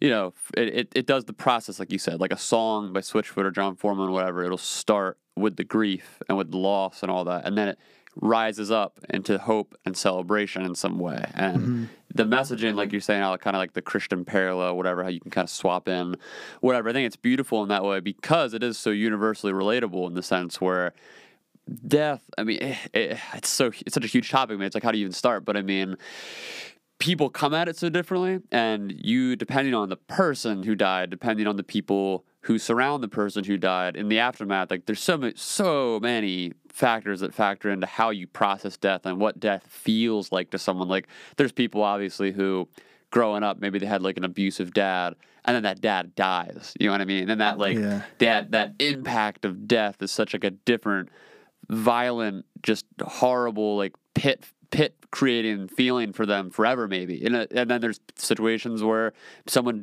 lives till 90 years old and they pass away, and then it's just like, oh well, they lived a great life, like they're in a better place maybe, or whatever it is. And what I'm getting at is just this idea that, you know, when someone dies, it's always tragic, no matter what, or no matter if they're old, young. Obviously, it's more tragic when they're young because of the experience of life and all that. But at some point, the hope and the ideal circumstance, again, just reiterate ideal circumstance, because not every person is perfect, not every situation is perfect, but the hope is that the people surrounding that person who we lost reach that point of being able to celebrate their life, right? Because it's like, they're gone. So it's like, what would they want you to do? You know, this is like the whole thing with people who are married for years, like 20, 30, 40 years, spouse dies. And it's like 10, 15, sometimes forever. Maybe they never get remarried, but in a lot of cases, it takes 10 and 15 years. There's grief, there's mourning. It's like identity crisis. What am I doing with my life? And then they eventually make the decision to look for happiness again. They look to get in another relationship because they come to that point of being like, I need to celebrate this loved one's life and what they meant to me and others, and they would want me to be happy. Like they would want me to celebrate them and to keep going, because like that's what life is. Like it doesn't stop. Like, and it's horrible. Like it's like, I can't even like reiterate this enough for anyone. I've had multiple friends of mine commit suicide or die from ODs, car accidents. Like it's the worst thing ever. Not trying to downplay it whatsoever, but there's just this thing that happens to every person where you make that decision, and some people, depending on the trauma, depending on the circumstance, it might define them for the rest of their lives in this horrible way, and they can never get past that bump in their mind of just like, how do I process death now? And that's horrible. But the hope, I think, in death, in what you're trying to get at with all this, with creating the album, with having this memoriam dedicated to this great person, bringing people together repeatedly over time, like because of it, and then having this experience with Jon Foreman, it's such like a beautiful representation of that celebration of this great person's life, which I think is the hope in death. It's like, nothing is forever. Like you and I are going to die. Mm-hmm. Every person, the world's going to die. Every animal's going to die. All life dies. This is just the site. This is what we. This is what life does. Like life dies, and then new life comes, and it's horrible because it's impossible to process that because we don't have an understanding of an afterlife or whatever. Yeah. But it's like, what do you do with that? Like if your pet dies, it's the worst thing ever, right? But it's like, what do you do with that? Yeah. Your pet's gone. Like it's like you can choose to be traumatized and just distraught forever. But I mean, at some point, the hope is that you get to the point where you can get another pet, right? Yeah. Or at least that you can move on. Maybe you don't get another pet, but maybe you're just like, it's so bad that happened, but like it happened, and while I had that pet, it was amazing. Like we had great times together. Like you just celebrate it, you know? And that's what's so great about just the story that you unfold within this tragedy, because it's not a situation like so many people's unfortunate situations are, where it's just the tragedy is embroidered with just horrible circumstances and there's no hope to be found. But you found the hope, you know what I mean? Like the friends and family of Brad found the hope in this, which is just such an important message. Like even just going back to correlate it with like this whole concept of you wanting to be a songwriter as a career, and then wrestling with this like idea of having an identity around it and pursuing it as like the main goal of your life, and how you don't know if to be a realist or an idealist, like how to balance your work-life balance or work-passion balance. It's like it works the same way. It's like keeping that optimism, keeping that hope kind of like as a like an anchor, or not a terrible example, not as an anchor, as something that keeps you buoyant, right? As like a life jacket almost. Like it's like you can anti-anchor. Yeah, exactly, anti-anchor. You can have all the layers of like doubt and self-criticism and cynicism and nihilism or whatever it might be layered on. Well, I guess not nihilism. That's the opposite of hope. But I mean, have these layers on top, as long as there's some kind of life jacket that's, you know, keeping you bobbing on the surface. Because I mean, life, it doesn't slow down, right? Like tragedy doesn't stop. Like the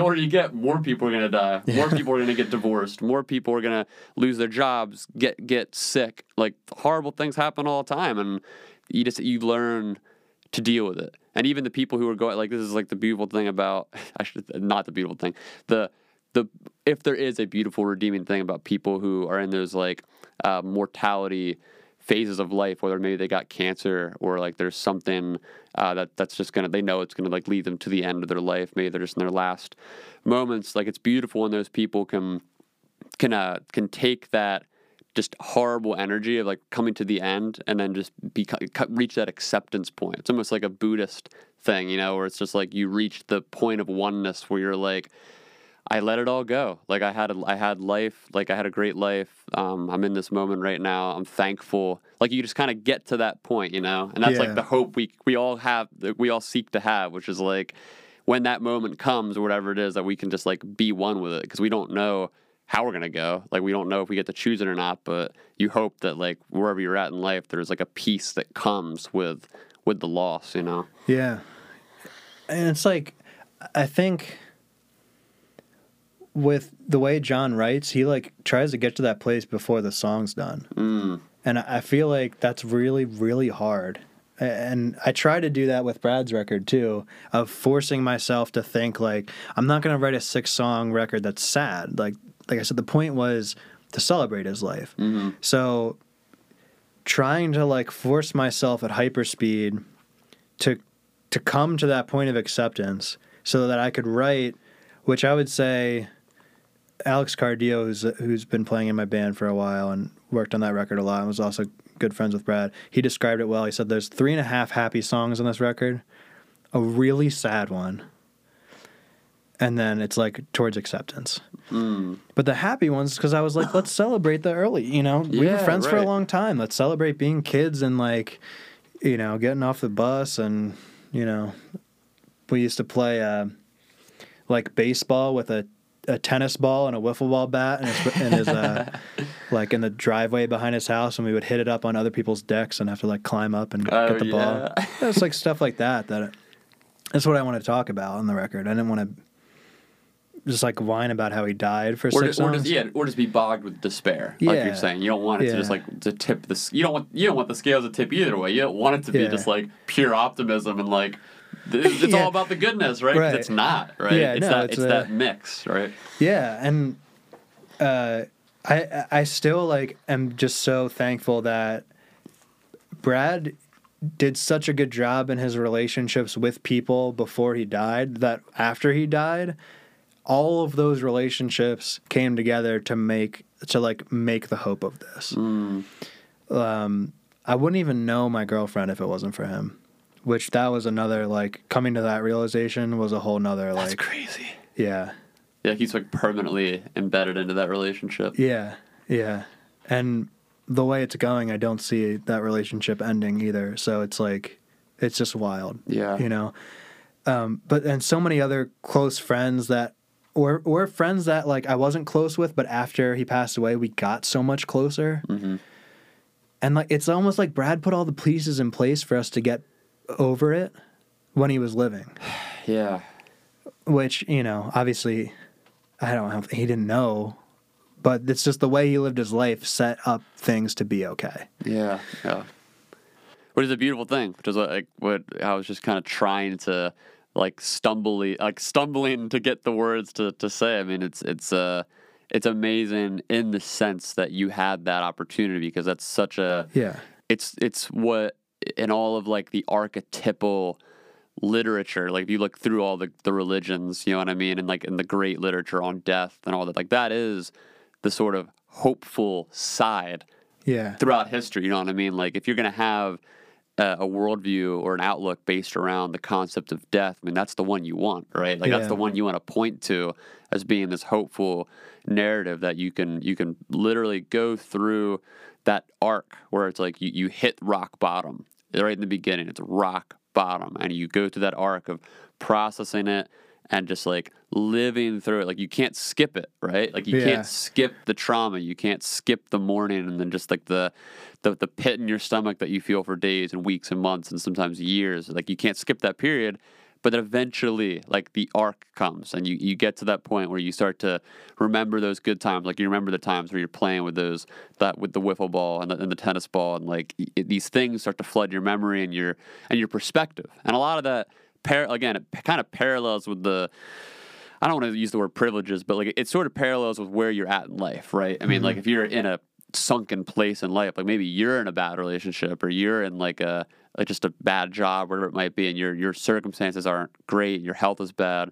It's very hard to get to that hopeful place because you're already like weighed down by life. You know what I mean? So it's good to have, it's part of it's a roll of the dice, but part of it's, also just like it's great to build your life to the point, like you're saying, where you've been focusing so much, you focus so much on the work, on the music itself, and now on you as a person and like your actual job and your relationship with your girlfriend now. And it's like, in doing so, you're doing him a service. You know what I mean? By sewing into you, that's what you're doing in a way. Like it's paying off to his memory in the sense that it's like you are living your life to the fullest. You're fulfilling the person you're meant to be. And that does exactly the thing that he would have wanted you to do. So it's like, wow, like, you know what I mean? Like, it's just, it works. That's like the ideal, if there is, again, it's so weird talking about this stuff because none of it's ideal, right? Like I hate the verbiage around it because I'm not trying to be like, he died, but, you know what I mean? Like, but it kind of inevitably sounds like that when you're trying to create these like narrative arcs around the topic. And it's a crazy, difficult topic to talk about. Yes, I mean, obviously, if he was still alive, that would be better. But, like, you can't control, like, I can't control that guy making terrible decisions to kill my best friend. Like, I can't control that. Yeah. So, yeah, I mean, you gotta, and again, even this, if Brad had never introduced Switchfoot into my life, would I be as like optimistic in bad situations? I don't think so. And I'm not always an optimistic person. Of course, but, no one is. Hopefully, no one is. But I do think that I'm happier than average, and it's obviously not because I'm making a lot of money. It's not because I have a lot of like things. I have privileges. I have privileges, but I think a lot of it has to do with mindsets like that. Yeah. And I was never really a tattoo person, but I knew that getting this "Life is Short, Live It Well" on my arm, it's that reminder too of like I'm never going to forget Brad, but there's a point where you stop thinking about him every hour of every day. Yes, and that's what I was trying to get at. Exactly. And I'm there. I think about him, maybe not even every day, but probably still close to every day. Yeah. But there's still plenty of times when you're all in on something else that you're doing, and that's when you need the reminder. Like when I'm all in at school and there's something frustrating going on, because you want your kids to be perfect, because like I love the crap out of every one of them. I want them to be perfect because I just care so much about them that I want them to see every success they possibly can. Yeah. And part of me is like, and can you please like grow up and change this crappy world and country that we have right now? The frustrations coming out. But in that, you become frustrated when they make mistakes. Of course. This is like loving parent syndrome. Yeah. It's like the same exact thing. Yeah. Yeah. But in those moments, it's like, that's when I need that reminder. Life's short. Live it well. Be patient. These kids are wonderful. You're at a great school. They are working their hardest to become as good of people as they can, whether they like math or not. That's when I need those reminders sometimes, when it's like you've been in the grind of school for a while. So it's nice because every once in a while, too, a kid will just like kind of look and be like, you have a tattoo. Like, what does that say? And it's reminder. Even like, yeah. I don't go into the full story. Yeah, right. I mean, you can't give the speech every time. It's like there's a lot of context there. We have to learn how to find the area of this triangle. You come back to me at recess. We'll talk about this. My favorite songwriter wrote it. It's cool. We'll talk about it later. Please take notes. Not on this. On what we're talking about. That's so good. Now I'll tell him. Do you know what episode number this is? I'll know when it's You'll out. Know it. So I'll tell him episode number. What's really good? Oh my god. You'll get the full story. You'll get too much of the story. You'll know too much about me afterward, and you'll know that I love you too. I said perfect. That. Oh my god, I have to. I thought about this earlier, and it just was reminding me as you brought up the teaching in the school. I have to tell you that I've never been a huge fan of Switchfoot. I love John Foreman. I think his songwriting's amazing. I'm just never a big fan of the band. Like, not like I thought they were bad or anything. I just never really got into it, you know? Right. Part of the reason I never got into Switchfoot, I don't think I still have friends from high school. Like, I wasn't popular in high school, so I haven't stayed in touch with many people. But anyone who went to high school with me, or school with me, I should say, in our district would know this. In 8th grade, it might have been in the 9th grade too, but I wasn't there in 9th grade. I switched schools. But in 8th grade, all the way through, from the start, the first day of class in 8th grade to the last day in class, every morning in like homeroom or whatever, the song "We Were Made to Live," whatever it's we called. were meant to live. We were meant to live, right? That played on the morning show thing every morning because the girl who was in charge of like that department or whatever loved Switchfoot. Yeah. And it became literally a school-wide, like, not joke, but just like everyone would be like, "Oh my God, that song!" Yeah, every morning, and it's crazy how because I barely remember anything from school. I have such a terrible memory, but I remember that song. Jeez. And I just remember being like, "Oh my God," because it's not even like it's a great song. But when you hear a song every day, you're just like, I "Oh wouldn't. my I wouldn't God." like Switchfoot either if I dealt Yeah, with that. I'm like So happy that funny. this girl likes them that much, but I'm also not happy at her because she just ruined an For all amazing that? band for the entire school. Yeah, it was what is 8th grade. So there was at the time that they've changed the system now. Now it's like 6th, 7th, and 8th grade. At the time it was 8th and 9th grade were in this building. So yeah, 2 grades. Each class was like 500 people, I think. And I'm missing out. ruined it for everybody. No Switchfoot fans were in that school like, now. the other thing that confuses me about this, if I was going to be on a morning show like that and I was in charge of, and I was going to play a Switchfoot song every day, Meant to Live might not get played once the whole year. Yeah. Like, I love that song, but that is their number one, like, most famous song they've ever written, Right. like, is the reason they can continue to play for years and years and years. They still love the song, which also I think says a lot about John Foreman's writing and, like, them as people. And it does have a great message. Yeah. But, like, you can't play the same song every day, no matter what it is. Yeah. I don't care how much you, like, I don't know. No, it sucks the magic. Lumineers. Yeah, it sucks the magic, right? Yeah, you can't do that. I'm sorry. I had to totally derail you for a second because I did not remember that until this conversation. Like the last time I probably thought about that was 8th grade, and now I'm just piecing together in my mind the PTSD I have that has led me down a path to not listen to Switchfoot, and I think that's where it started. That has to be it. Because I like John Foreman. I've listened to I haven't kept up. I don't listen to that much music, honestly. I've listened to so many podcasts and like that type of stuff. But yeah, like I've always enjoyed his music, so it's just a funny little tidbit. But we were talking, just to kind of jump back into kind of like the trajectory that we were on. We were talking a little bit before we started recording, and I forget exactly what you mentioned to me, but I remember you said something about how in your school, or just maybe particularly in your classroom, you kind of have the privilege or the ability to communicate pretty personal stuff with some students or all the students. I don't know how it works. Like, I don't know if you wanted to get into just like your relationship with students and kind of what your outlook is as a teacher in this situation. Yeah, so I work at this very small Quaker school in Philadelphia called Frankfurt Friends School. It's pre-K through 8th grade, and there's like a max of 20 kids per grade. So they have one class per grade. And it's not a public school, it's a private school. And Quakers, can have different like political views, but I would say typically you get a lot more of like the liberal side. Mm-hmm. I mean, I would say I'm still fairly new to Quakerism because I'm not like technically a Quaker, but I work at a Quaker school, and so this will be my 3rd year I'm going into. So I've like learned a lot over the past couple years. Of course. Well, one thing that people might know about Quakerism, if they know anything, is that Quakers don't like war.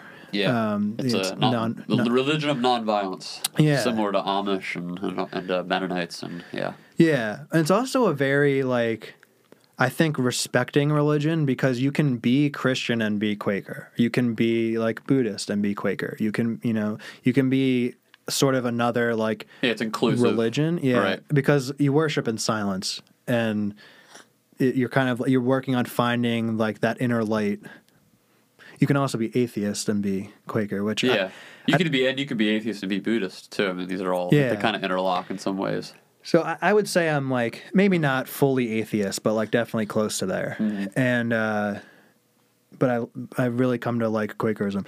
But anyway, with that sort of setup and the really tight, close-knit community and it not being a public school, I think we're doing things at our school that make school better for the kids that are there and are going to make them better humans when they leave. Mm-hmm. And I'm a math teacher. So for me saying that, like usually math teachers have nothing to do with that part of it, right? Yeah, it's like, I want to learn math. And there are many days where I am like, we got to really focus here and learn math. But one of the reasons I love this job so much is because I'm not just a math teacher there. Another title of mine is a 7th grade advisor. So like the 7th grade class, they're like my main class. Mm. But when there's social issues going on within the class, I'm sure you remember middle school. Maybe you did just say you forgot most of school, but like in middle school, there's a lot of social issues going on. Oh my God, yeah. Well, it's puberty. Yeah, so, it's gotta be. And I even will tell this to kids sometimes. Like middle school is like probably the worst like time of life. It's just so hard to manage yourself even and like new relationships and like y'all are like learning more about the world and everyone's more able. There's another reason why I love teaching middle schoolers. They're like able to produce good thoughts and good work. Yeah. And younger kids are cute, but that's my my preference there is that middle schoolers are funny even in an adult way. Yeah, right. And so with that, it's like, well, what do? Do you ignore the social stuff because it's not your place because it's a school, which I think is a message from public schools for the most part. And I understand why. I'm not trying to like bash them. I get it. There's a lot of like legal issues. Yeah, like the boundaries that you can't like impede into certain like if a child tells you that their mom is beating them or if there's like some danger or something, you have to like legally then report that type of stuff. Or if the teacher's too close to a kid, then like they're they got to get fired because they did something bad or whatever. So I get that. But I just think we take a different approach where it's like we know that there's certain things going on in the world that we don't have answers to and that you're dealing with at too young of an age, partially because of the internet and everything, Instagram and all that. The kids just see more. Yeah. Are exposed to more jokes so they don't really understand necessarily. Or they like get the joke but they don't get the implications. Yeah. But because we have these conversations with the kids, they're also, I think, more able to ask teachers questions that I would have never asked a teacher. I never would ask my parents. Well, because you're like the arbiter at that point. Like, I brought this up literally just at the conference I spoke at yesterday. Did you ever watch the show Big Little Lies? It's on HBO. It's a newer show. So. There was an episode. This is a really brief tangent that ties into this. There was just this past season just ended, like last week or something like that. There's an episode in the season where I think it's first graders that are in the storyline, and there's an episode where the teachers are talking about climate change with the students, like the first graders or whatever, and then the kids obviously go home. They talk to their parents about. Parents freak out. And there's like this big parent-teacher conference where all the parents are like outraged at the teachers, like, why are you making my kids anxious about climate change or whatever? Like, this isn't your job. They're children. Like, they shouldn't be, whatever. And it's such an interesting episode because the teacher essentially says the thing is that almost all of the students already knew about it because they've been looking on smartphones and they've been hearing it from other people, older siblings, etc., and they don't understand it. So they're already afraid and confused. So it's our job as the teacher to essentially be the arbiter of that information because it helps them then ask the questions and process that through, which is what you're explaining in this way. That's perfect. I got to see the show. That's fantastic. It's such a good show. Yeah, it's phenomenal. It's really a beautiful explanation of it. And I think at my school, for the most part, obviously I can't speak for every parent and every family, but for the most part, they're on board with that, which is the cool thing. Mm-hmm. Like, if we talk about climate change, which is not my area of expertise, but like even still as a math teacher, like I have enough freedom if that comes up, like we're going to talk about it. Yeah. Like the parents aren't going to be like, why would you ever talk about that? Right. Because I think we also try, and I'm guilty of not being great at this sometimes, of making sure that the communication is with the family too. So it's like, we're talking about this kind of thing in school, or like, so and so and I had a conversation about this today. I just wanted to let you know about it. But I mean, even I brought this up this time. I'm sure this was before we put on the headphones and started recording. But we were talking about some of like the language that people see, and again, to reiterate, kids see. It's not the teacher's fault they're hearing of this, or the parents' fault. It's just the way the world is. There's information everywhere now. Yeah, they see all this information. So, and this one frustrates me that this information was out there in this way. But so a kid in my class was watching ESPN, and Stephen A. Smith's on there. And Stephen A. Smith says that Cam Newton's thick, no homo. And the student asked me, like, is that okay to say? Like, and we had a real conversation about why it's not. Like, I was just like, why does Stephen A. Smith, who is famous as all heck, have to add in that no homo? Like, we don't care if you're gay. If you were gay, great. Like you don't need to send that message, because the message he's sending is also that it's not okay to be gay. Right. And our kids are like really thinking through that, like really starting to think about like, oh yeah, like, yes, it's just a funny joke, but it's really not funny. Yeah, because like Steven, like his audience is a little bit, it skews a little older, and it's ESPN, so it's a lot of like dads and and older males watching this just like leisurely, and so there's a lot more of just space for that edgy type of humor. But in that same exact vein, like you're saying, ESPN is one of those shows that is just on in people's houses all the time. It's just on the background noise. Yeah. Like, of course, kids are just going to be in the room seeing this guy. Yeah, I watched ESPN all the time growing up. Yeah. All the time. I was so up to date on sports, it was ridiculous. And that's where, I was a little frustrated, because I'm like, you're on ESPN. It's a huge platform. Like, it's not like this kid heard this joke on Instagram. Yeah, exactly. Totally get it. Like, it's unavoidable stuff out there. But, so you hope that in all of this, like, those sorts of things go away, whereas when I was in middle school, those things were constant. I'm not saying there aren't social issues, and I'm not saying that even those things, I'm not saying I fixed that problem either. Mm-hmm. That same kid who thought it through, it might make the mistake again. But I know he's thinking about it. I know they're thinking about it. And he's coming to you about it. Yeah. Yeah. And I wasn't thinking that way when I was in middle school. I started thinking like that late high school and in college. Mm-hmm. Same. And I went to Ursinus, which is a very liberal school for the most part, and really pushes you to think about everything. Mm-hmm. Yeah, I got a math degree from there, but I also know how to write. I know how to interact with people. I know how to really think deeply about everything. And that's a lot to do with Ursinus. But that's when I really started thinking about that stuff. A kid in 7th grade, 8th grade, 6th grade. I think it's going to go a long way. Yeah. And again, I'm not saying every public school needs to be like that or that they can be like that. Part of it's just because we're such a small school too. I was going to say part of it's like a resource issue just in the education system in general. Like having, most public schools just don't have access or the funding essentially to get those programs, to get those teachers, to get that, like that relationship created. Right. We also, like, there were some issues that came up that I can't really go into this year where the issue was bigger than something I could handle, too. So we hired outside people. Again, we know the kids well enough that we know that they need this resource that can better handle, like, conversations about healthy relationships or something than, that I'm qualified to do. Right, of course.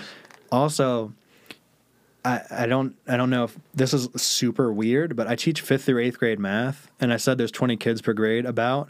So I teach the same kids in 5th grade, 6th grade, 7th grade, and 8th grade. So last year, it's not my first year working with kids, it's my second year. And like this year coming in, some of the kids that I'm working with, I'll have worked with for 3 straight years now. Yeah. And there's pros and cons. Like, sometimes I feel like we're a little too comfortable with each other, Yeah, it might like get off topic too much or whatever. Yeah, or it's like, you think you can say something to a teacher that you still can't really say, even though we have a strong relationship. Yeah, the respect boundaries. Yeah, like that's still there, even though it's harder after 3 years or 4 years. And so I get that, but the pros far outweigh that. Like, even with math, which obviously it still has to be the focus of my job and is very much. Like, I want the kids that graduate from my school to look around the rooms in high schools and be better than everybody at math. Why? I don't know. Who knows? No, but you said at the beginning, like, you want them to succeed, right? Yeah. Like, it's like if you love a kid, like, it's just like a parent. Like I said, it's just if it works both ways. You can be a toxic parent and love your kids so much that you like literally hate them when they fail. You know what I mean? Or you can be a loving parent and just want the best for them and hope the best for them, and then that's enough. You know? Yeah, and I'm also really competitive, so like I want people to know that like, oh, this kid came from Frankfurt Friends School from Teacher Kevin, like good kid. That's the sports in you. All those years of ESPN. Yeah, that's what it is. Yeah, for sure. You know, that's all there. But I think even in that, it's like we can have a conversation about how you feel about math because, you know, we've gotten there. We've worked together enough, and I've stopped and said enough times to you like, how are you feeling about this, or like trying to keep people positive. You know, math more than any other subject, people say I'm bad at this. I can't do this. That's me. Yeah. You know? Yeah. And there's a lot of research out there now about math mindset being really important. And I think it's just it's also a competitive subject where people are like, look at that kid. He can do his multiplication table so much faster than me. It's like, that's not the enemy. It's the topic. Like, we're all here to learn the topic, and you can all do it. And it might take you longer, but that doesn't mean you're dumb. Yeah, there's a stigma around math that isn't around any other topic, or subject, I mean. And I tell kids all the time, I don't care if your parents can do math, because you can't control what parents say either. If I could, I would have no adult say to any kid I was bad at math back in the day. Remember that for your kids. Even though you might feel that way, don't say it. Yeah, until then it just like instills that in their head, like, I'm going to be bad at math. Yeah, I'm going to be like my dad who I love and want to be just like, even though they're not going to say that when they're teenagers especially. Of course, 14, 15, no way. But, oh, well, Dad wasn't good at math, so it's okay for me not to either. Yep. When you're older, tell them. I was going to say, I'm like not going to let them, like, this episode will be locked away for them. I'm going to put like some firewall over it. Like, the episode with Kevin is forbidden. What's wrong with Kevin? When they're old enough, they can listen to this. And no. But, but it's self-talk. It's all self-talk. No, totally. I totally get it. Yeah. You can do it, even if you're struggling at first. You're going to get it. And I like, that's one of the things, people say a lot of weird stuff in my classroom, and it's fine, it's funny, but I don't want you walking around saying I can't do this. Like, you're just not going to say that. I'm not going to let you. And that takes coaching, too, to get people out of that. Yeah. But, like, more so than anything, I know I said I want kids to walk into the classroom in high school and be better than everybody, and, like, while that's still a want, I really have felt value in seeing kids work with me for even a year and just feel more confident, even if they weren't doing better. That confidence goes a long way in the workplace, like as they get older. You know what I mean? It's like workplace confidence, and just being a confident person just makes you excel. Like, I'm not sure what the stats are, but I guarantee they're out there. Yeah, it's just like that belief. You don't have to be good at everything, but you can. Like, you could, just like we talked about with music, you could stop thinking about these other subjects, which I shouldn't do that, but you could stop thinking about these other subjects and just work harder on math. Yes, yeah. Or sometimes I also see this too. It's not even just working some kids are working too hard, but they're not working smart. So it's like learning better strategies and that sort of thing. But everyone's capable. Everyone's capable of learning math, even if you think math is dumb and it has no point. Like, I don't even want to, like, we don't have to get into that. But it's what we're doing. Yeah. And we're not going to, they're not changing school right now. Yeah. So we're going to do it. Until that's an option, like until the actual curriculum is changed, you have to do this. Yeah. Yeah. And, we'll make the best of it. Life's short, we'll make the best of it. Yeah. And we'll do our best and feel good about it, hopefully. I think this whole dynamic between you and the students opens up an interesting conversation on the role of teachers and parents and coaches and any kind of adult figure in a student or a kid's life. Because talk about like just how traditionally, like the institutions that we've had, these institutions of education and like extracurricular activities, sports and all that for decades now, there was always this sort of general understanding that, certain things were meant for the home and certain things were meant for school and meant for sports. Like, if you played sports, you knew that the coach was going to be competitive and was going to bully you and be hard. Like just stereotypically, maybe not literally every coach, but most coaches, that environment was just very competitively driven. You know that at home, you're going to like learn respect, et cetera, whatever. And, you know, at school, you're going to like learn respect, et cetera. And there's certain problems in growing up that kind of get like assigned to a given, you know what I mean? Like a given adult figure. And it's interesting how in recent decades, I think most of those walls have kind of deteriorated as lifestyle changes have occurred. I mean, just taking a few like really easy examples, like women in the workplace, like way more women are working today as like careerists instead of like just stay-at-home moms. And you got just like traditional boundaries breaking down between like you got parents that are working from home, you got like you're saying, like private institutions that are stepping in more of these like parental roles in some cases. So it's interesting to consider just what as we look at the role of like adult figures in kids' lives, like what those boundaries should be. Because I think it's interesting how you pointed out the one example, which I think is great, how there was a situation in your school where there was the need to bring in outside support from like a specialized person or network or whatever. So it's super important to come to that realization, like, hey, here's an area where we aren't versed enough to meet this kid's needs or whatever, so we need help. Very important to know.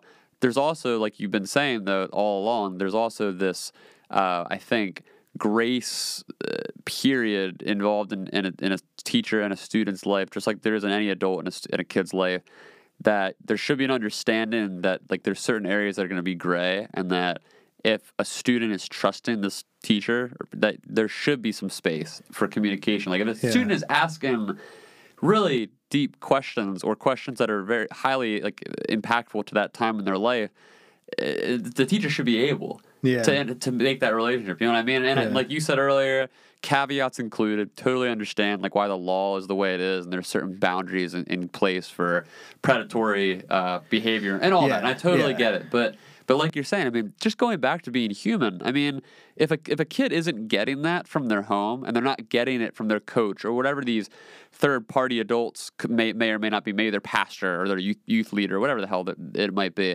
they got to get it from somewhere, right? And if they're coming to a teacher, it's most likely indicative that they're not getting it somewhere else, right? Or they're not comfortable getting it from their parents or whatever. So, I mean, maybe talk a little bit more about that. That's just my take. Like I don't know what the answer is. I just think it's an interesting like discussion topic in terms of these walls have broken down largely of traditional examples of this, and I definitely think there should be more of a grace period and understanding between these kind of blurred lines. You know?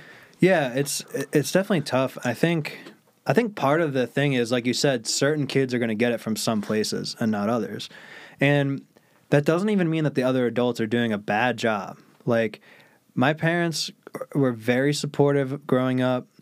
I really can't complain much without complaining just to complain.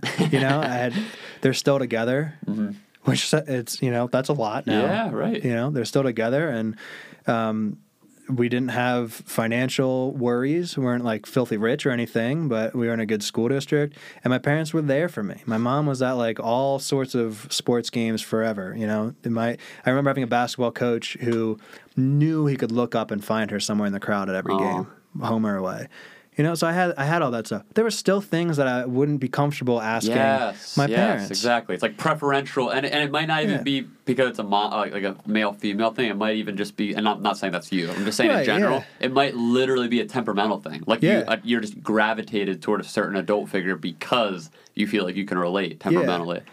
And the reason could even be silly and superficial. Like, I know that there's kids at my school who, at first, I don't think that this is like the only reason now, but at first respected me because I was fast at running. Like, they saw me run at recess and were like, that teacher's cool.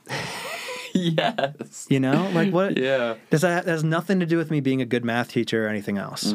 You know, or maybe you like understood a meme reference, or you like got a joke, or you're a musician, or any number of things could attract the student to totally. Yeah, and then getting a meme is I'd be a great teacher. That's why it was.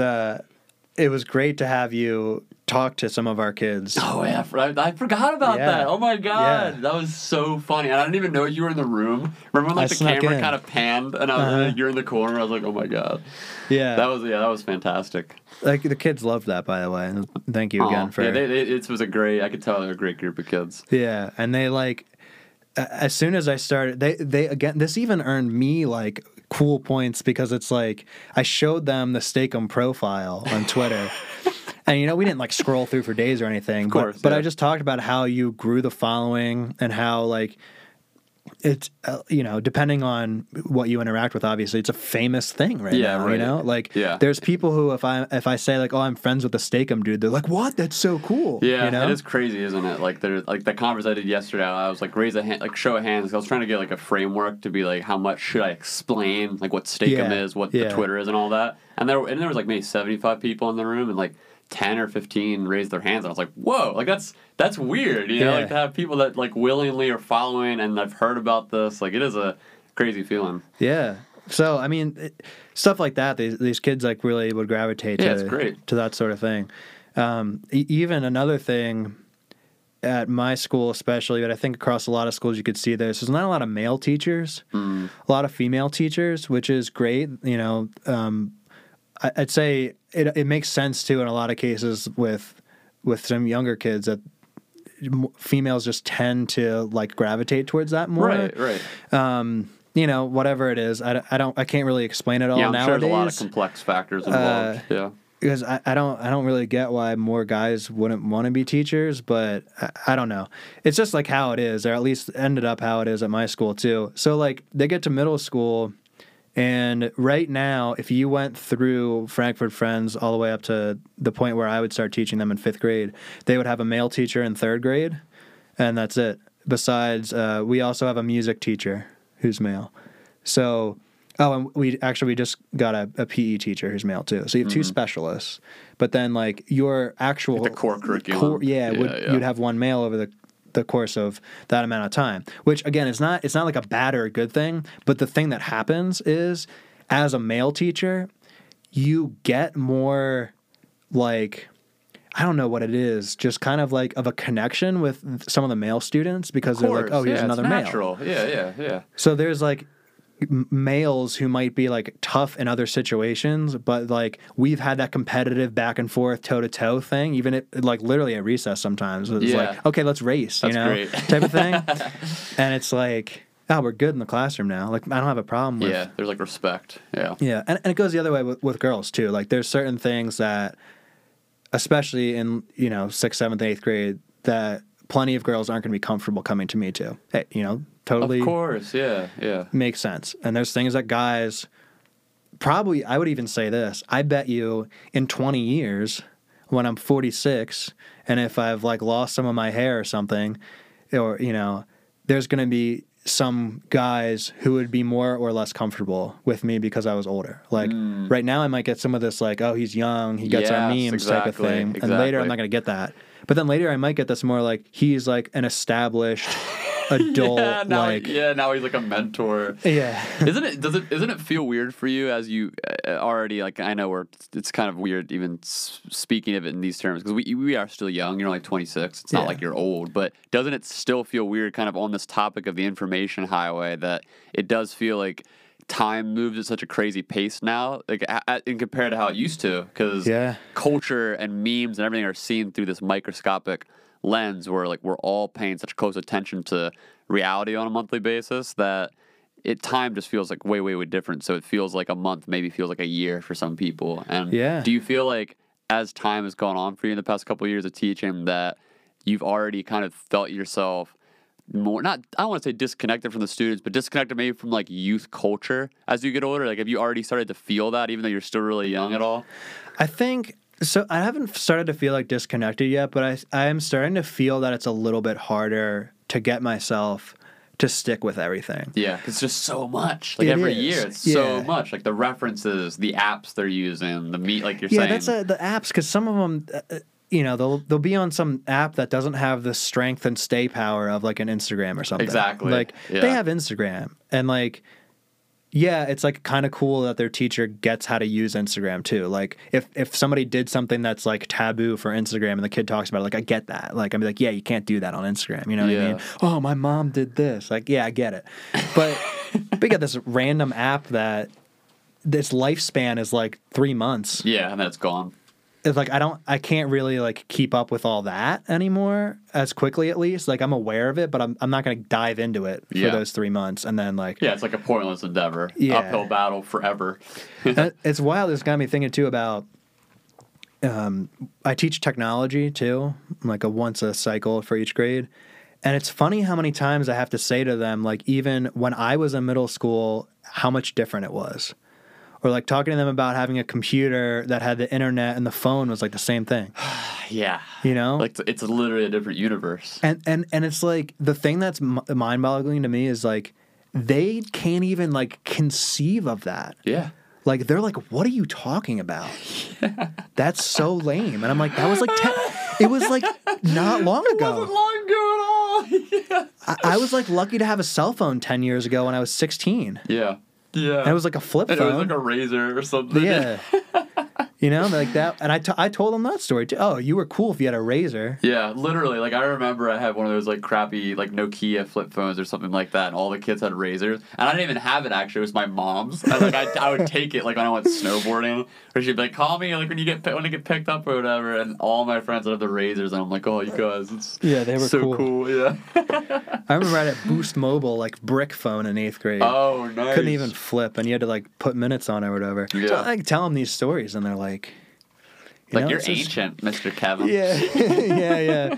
Yeah, Teacher Kevin, he's but I mean they know that I'm young too though, so I think that helps with the like it literally was not that long ago, guys. Yeah. Like, you know, I was sitting in school, you know, not really that long ago with this dumb phone. Yeah. And now y'all are like 5th grade with iPhones. Yeah. And it's just different. But I tell them that too. I'm like, we're going to talk about how you have to navigate some things that adults don't have answers to. Like the adults don't have the answers to how to navigate Instagram as a 5th grader.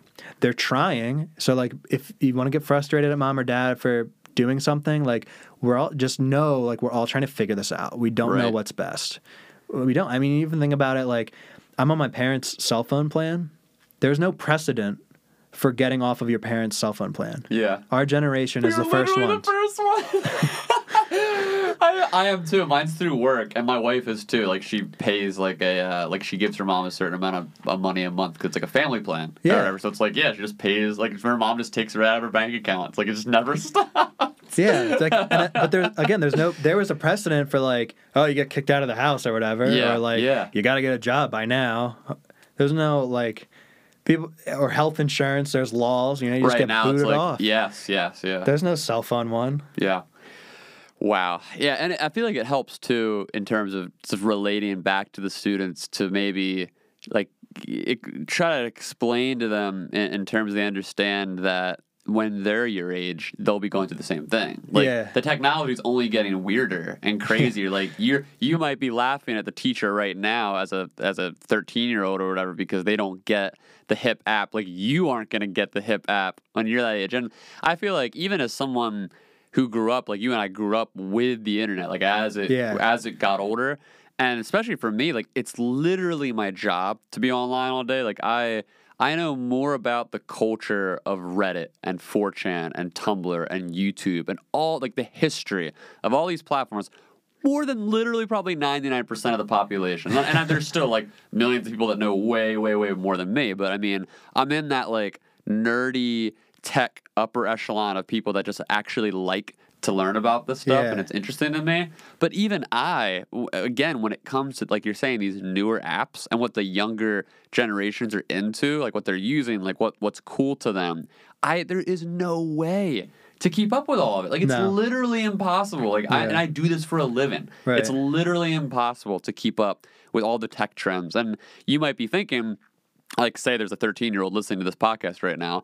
You might be thinking right now, well, I grew up with memes. I grew up with all this. I'm always going to get it. You aren't. Like, no one can. You literally can't. Like, take it from me, a guy who grew up with the internet and works in the internet. It's my job. It's still impossible. Like, you can't keep up with the youth. Like, the kids, it's literally like the concept of almost like counterculture. Like teens do things that essentially undermine or oppose what the adults do. Hence, like teenagers create Finstagram accounts, like they're fake Instagrams. Yeah. Like they don't want to be like it can even be as simple as their older sibling. Like maybe their older sibling is 4 years older than them.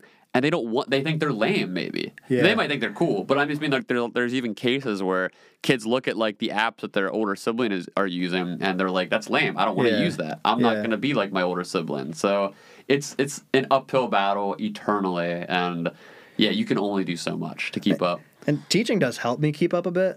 Like, 'cause you're constantly interacting with it. When Finstas were like, I knew about those right away. Yeah. People are like, what's this Finsta thing? And I'm like, oh. That's old news. Yeah, let me tell you. Because I was working with a freshman, and she showed me she had this Finsta and a regular. They'll explain it to me. Mm-hmm. The other thing, though, that blows my mind, I did not understand when I was a kid, and I wish I did, and I keep coming to these understandings, is that you say stuff like, you're never going to be able to keep up.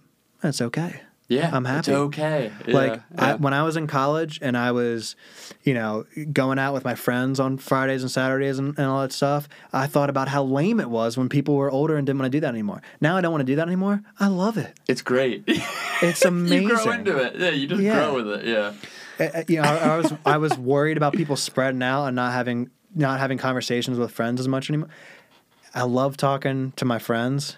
I don't want to talk to them every day, and I'm okay with that. The space is fine. When I was younger, that would freak me out. Even in college, I was like, what do you mean you're not responding to my text? Now it's like, take a day. Well, and it's way more temperamental, too, because when you're temporal, I should say, like when you're in grade school and high school and even college, many, if not most, of those relationships go away. You know what I mean? Like, you don't keep in touch. Like, kids, maybe they move across the country. Maybe they move across the world. Or maybe they move across the state. They work in a different industry. Like, it's very difficult to keep those relationships intact, whereas the relationships you do keep intact post-college tend to be lifetime relationships, because it's like the roots are already established. So you might go a year, 2 years, maybe even 3 or 4 years without seeing a person, but then you get lunch with them or whatever, you go to the bar, and it's just normal. Yeah. It's like you never left. You're like, oh, well, it's fine that we haven't seen each other this long. You've got the kids. I moved here and work overtime. This is great. Like, it doesn't feel... You know what I mean? But when you're younger, it's like, oh my God, like so-and-so's going to this school. I'm never going to see them again. So-and-so started hanging out with this group of friends. So-and-so got into this sports team. Like, everything is constantly moving, and it feels so fragile. And it's like, it makes sense that it's harder to hold on to and you get more scared. But yeah, you get older and it's just like, this is life. People have lives, and you make time when you can make time, and it's fine. And I'm so happy that I'm like coming to this too, because there's things that I'm worried about when I'm getting older that I'm realizing are just going to be okay. Mm-hmm. Like, I've been joking with Christy about this, and I am kind of like scared of losing my hair, but I'll be okay. Like, I'll be at a point in my life where I'm just going to be okay if that happens and when that happens, And so I feel better having had experiences where that's happened, where I can look forward and say, it's going to be okay then too. Right, but at the same time, I really don't want to forget what you were just talking about, because I think I would be a wildly ineffective teacher if I forgot how fragile things were, especially in middle school. Yeah. Because that's when people talk about relating, like, that's what you got to do is remember, like, put yourself in those shoes. Yeah. I remember what it was like. I remember what it was like to be frustrated with my parents, even though I love them to death. I remember what it was like to have too much homework, or to, like, not care about a project, or to be really, really upset that somebody didn't talk to me. Yeah, or to have a crush on someone and they never pay attention to you, or to have acne. Like to be like, I would wake up in the morning, and I didn't even have bad acne. Like, I had acne, but looking back, there were people that had it way worse than I had it. But it felt like the end of the world in the morning. And you can't, what you just did, you can't do at that age. It's impossible. You can't compare You can't rationalize it, and say, well, these people have it worse, so, I'm fine. Yep. It's totally... One of the most amazing things, though, that I think I've realized from the kids that I work with, a lot of them actually understand what they're going through right now is because of how old they are. And, like, this guy, he was really upset one day about, I forget what it was, something with a friend group. And he said to me while he was crying, I know that this is part of just my age. And, oh my gosh. With, like, all of the, stuff that I'm going through with my body and everything right now, that I'm feeling this way.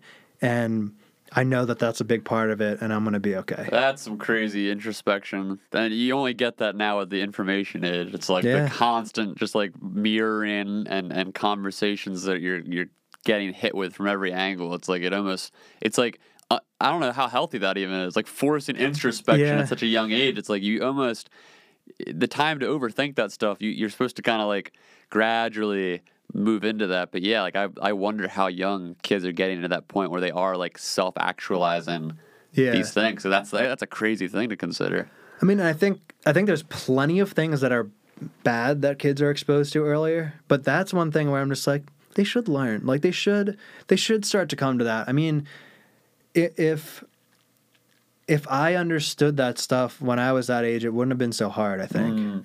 To be able to say, like, I know that I'm just feeling this way because, I mean, obviously it's not like he was just, like, happy after that. Like, he was still upset about what was going on. But, like, this is the type of thing that keeps kids out of, like, horrible depressions and things like that. Like, when there's so many, that's the bad side of all this information is I think there's a lot of things that can make younger people more depressed because they're bombarded with the negatives of the world that they can't do anything about yet. Right, they're powerless to it, yeah. You know, we're teaching kids how to be empowered politically, but like as a 6th grade kid, you have no voting power. Yeah, you have no voice in society.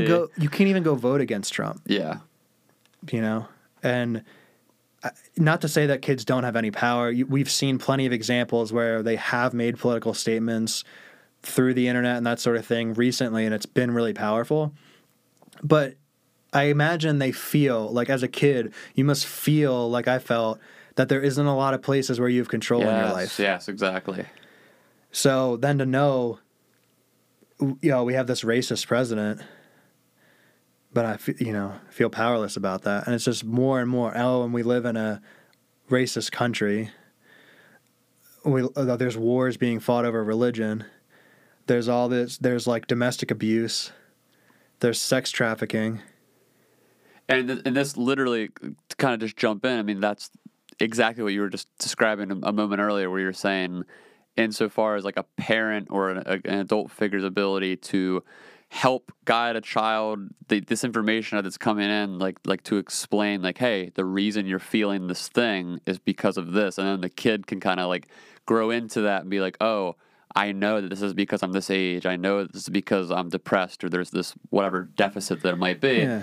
That's like super, super healthy. But then, yeah, like this is like the flip side of it too, because with the excessive information, when you're that age, you can't process it. Like there's a reason that parents traditionally, and adult figures in general, have traditionally shielded younger kids, I think, from self-actualization and from like answering those, because it's like the age-old stereotype. Like the kid goes, "Mommy, like, is God real?" or whatever, and then like the mom just comes up with some like fairy tale or some like metaphor, and she does it not because she doesn't want to tell her kid, but because she's like, traditionally it's understood, like it's like, I don't know if it's psychological or whatever, or if maybe it's all based on lies, but the idea is that like, hey, they're too young to process this. You know what I mean? So it's like you're saying, with the negativity, if you look at any news cycle, any social media platform, constant bombardment of all the atrocities of the world, because that's what gets the most clicks. Right. So it's like there's a ton of good stuff happening everywhere, but the atrocities get the most clicks, and that's being just funneled nonstop into these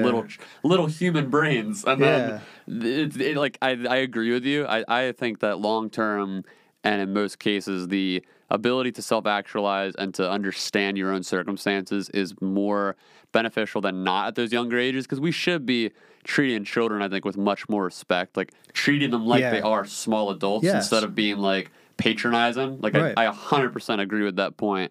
I also just think it comes with that negative baggage to then trying to psychologically, I think there's going to be decades of more research before we have a better understanding of this, because it's just like, how do children's brains process this level of information? You know what I mean? Like, I don't know. And it's also like when you say like, you know, like the God answer, I thought, well, when I have a kid, I'm just going to tell him the truth, or what I believe to be the truth, or like what is the, like, you know, there's a lot of different philosophies say, about like, no it. one knows. No one Like, really yeah, knows. yeah. You know, this is what dad believes. This is what mom believes. This is what, you know. Your parent or grandparents believe or whatever. Yeah. Yeah, totally. exactly. I want to have that conversation. But the problem when I think about that answer is I always think about middle school kids because that's who I work with every day. And I understand them really well. I feel like I understand a middle school kid better than a lot of people in the world in general who aren't middle school teachers, you know? Yeah. But what about a younger kid? Like, then I think about that question. What do I do when I get that question and the kid's in first grade? I don't really know them that well. Now, luckily, Christy's teaching elementary school, so hopefully she'll have all those answers, and I'll have the middle school answers. But yeah, it's tough. It's a lot, man. Do you we can kind of wind down here. I know we've been going for a while. It's been a fun conversation. I knew it would be fun. I knew it would be a fun one with you. Every time we have like sat down to have a meal or something, I was like, if somebody recorded that could have been a podcast. Hey, you put good people in a room. You never know what's going to happen.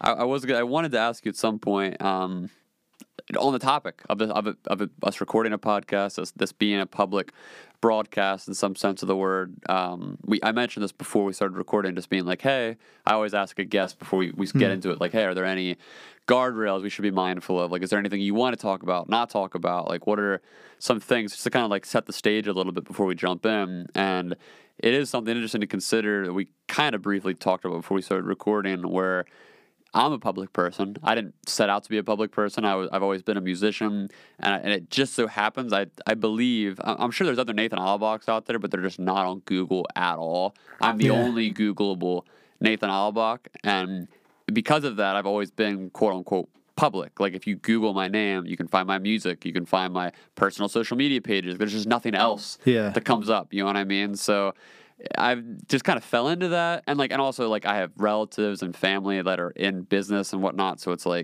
just all kind of tied in.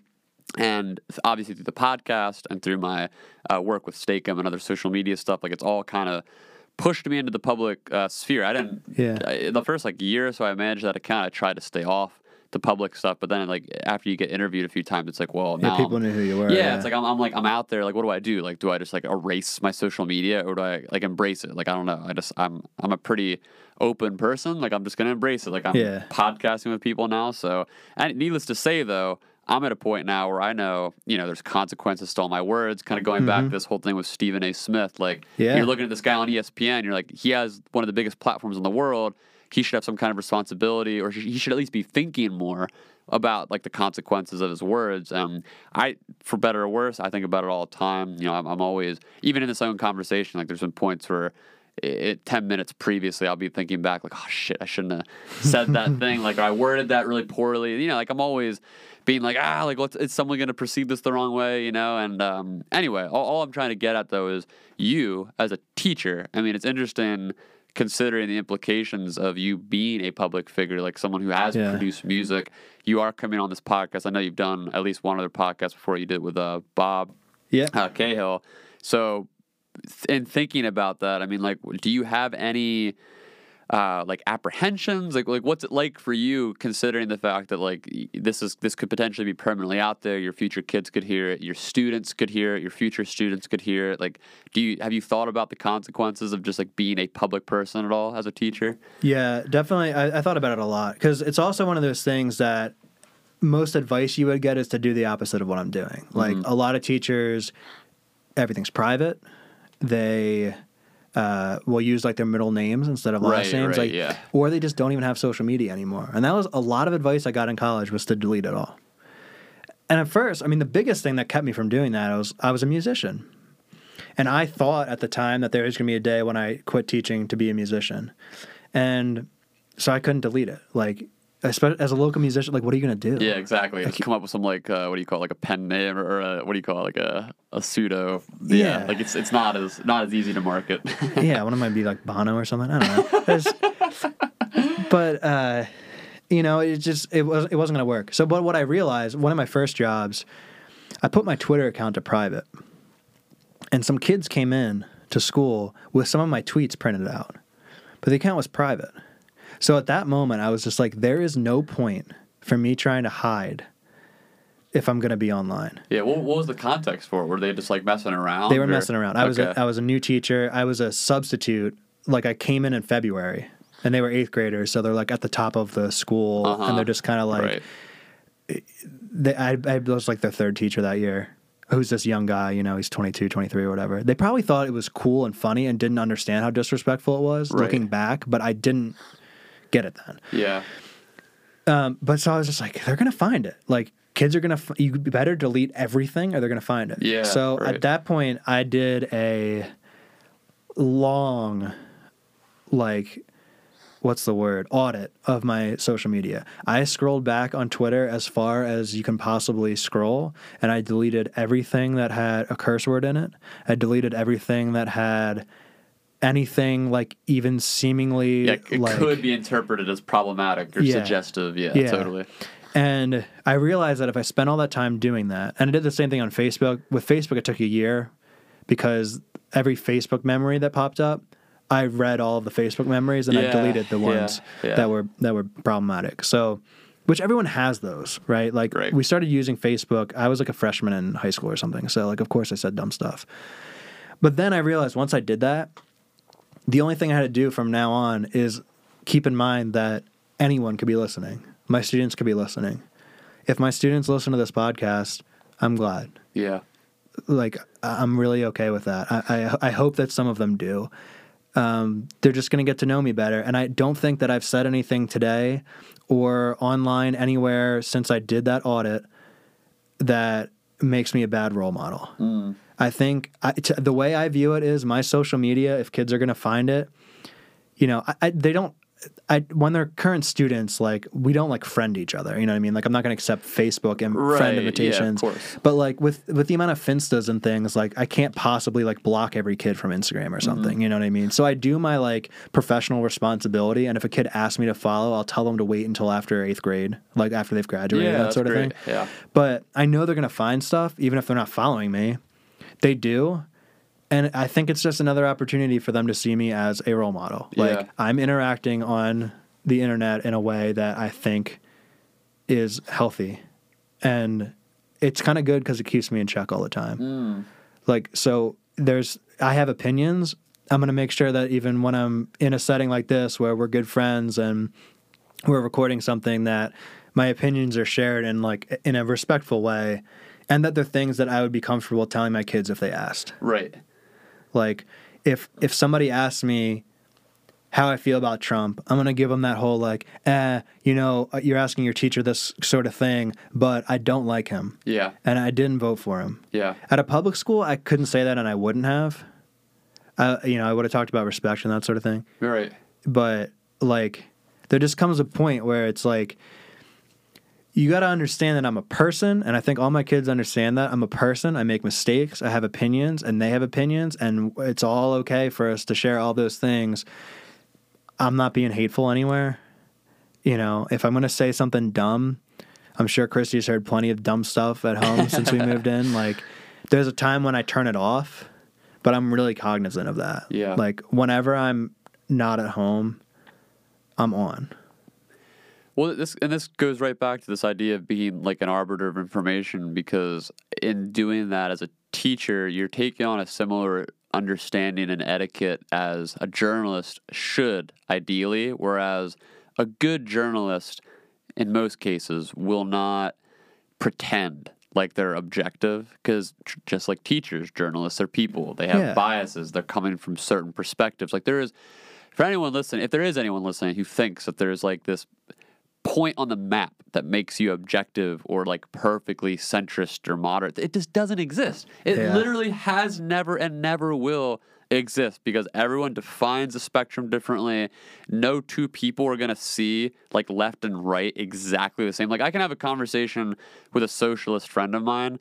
Their understanding of the American political spectrum is going to be vastly different than if I have a conversation with my conservative parents. It's just not even going to be like the same universe. Like they're talking about completely different things. So if you pretend like I'm between these things, it's a joke, because like to one side you might be considered far left, and to the other side you might be considered far right.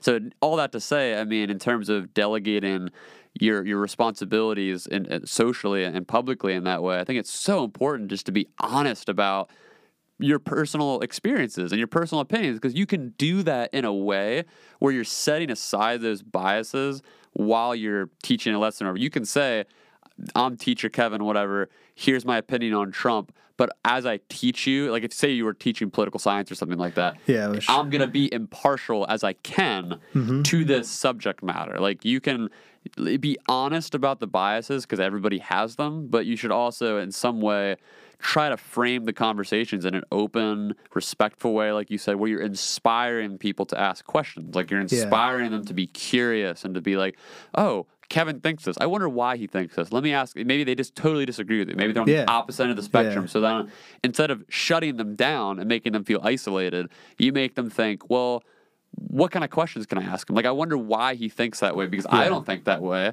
So instead of being like the douche teacher who's like, F this guy, you get to be like, I don't like this guy. Here's why I don't like this guy. But we're going to continue learning about so-and-so topic because that's like what I'm here to teach. Like I'm not, and I think that's like a whole nother tangent. I think it's a major problem right now with journalists being public. And I think like traditionally the responsibility of a journalist it's been completely deteriorated in today's internet climate because people like the media itself, like the journalism model is broken to the point where it's now based on clicks, and so much of those clicks are based on outrage, and so much of that outrage is based on this like highly personal opinions from journalists instead of actual reporting, which is like that's what people want now. It's like they follow journalists for their hot takes and their opinion pieces instead of actually looking for the the clearest impartial story of the matter. And it's more and more difficult to find that. And I think that as a teacher or any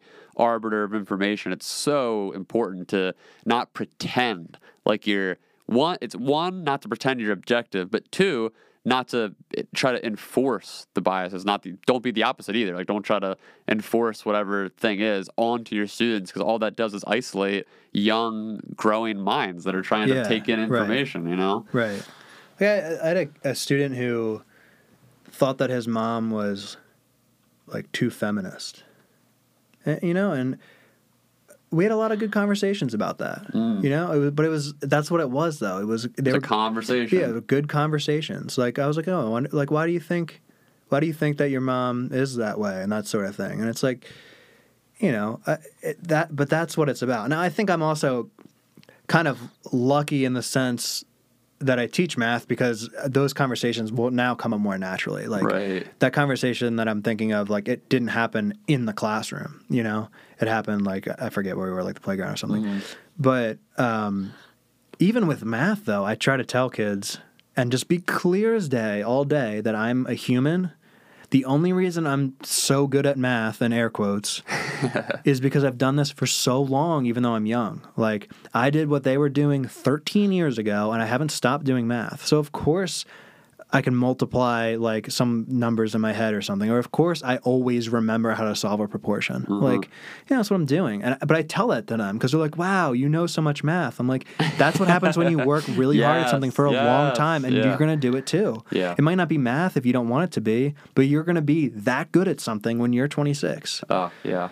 That's so important. Yeah, that is so important. Because, like, it's so easy, especially as they grow up, looking at Instagram accounts of celebrities and people that are young that are blowing up. Like, to take Mason Ramsey, that kid who's like 12 or 13 now, and he's the yodeling Walmart kid who got famous, And he's like a child, and he's world famous now. He's like blowing up. He's viral. Most people, I should say, know about who this kid is.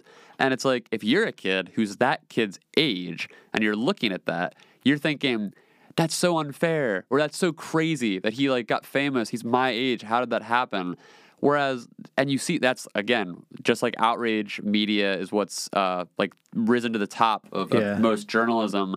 That type of sensationalism is what's risen to the top of most like celebrity media, where it's like, what are the craziest, most like out there fringe stories in Hollywood? Like, what are these, like the yodeling Walmart kid? You know what I mean? Like could there be a more classic archetypal example of like the Ellen Show? You know what I mean? Like the Ellen Show is like become known as like the place where when you have your viral moment, you go on Ellen to talk about. You know what I mean? And it's like, and it's fine, it's fun. Culturally, we can talk about it, we can joke about it, but when you're that age, when you're really young, and you're constantly bombarded with that messaging, you're thinking to yourself, when's my moment going to come? Like, how am I going to get famous? How am I going to become super successful and popular and smart like my teacher or whatever it might be? Yeah. And it's so hard to drill back into them. Like, this does not happen overnight for anything. Like, you have to be the 0.0000001% of the population that you get that stroke of luck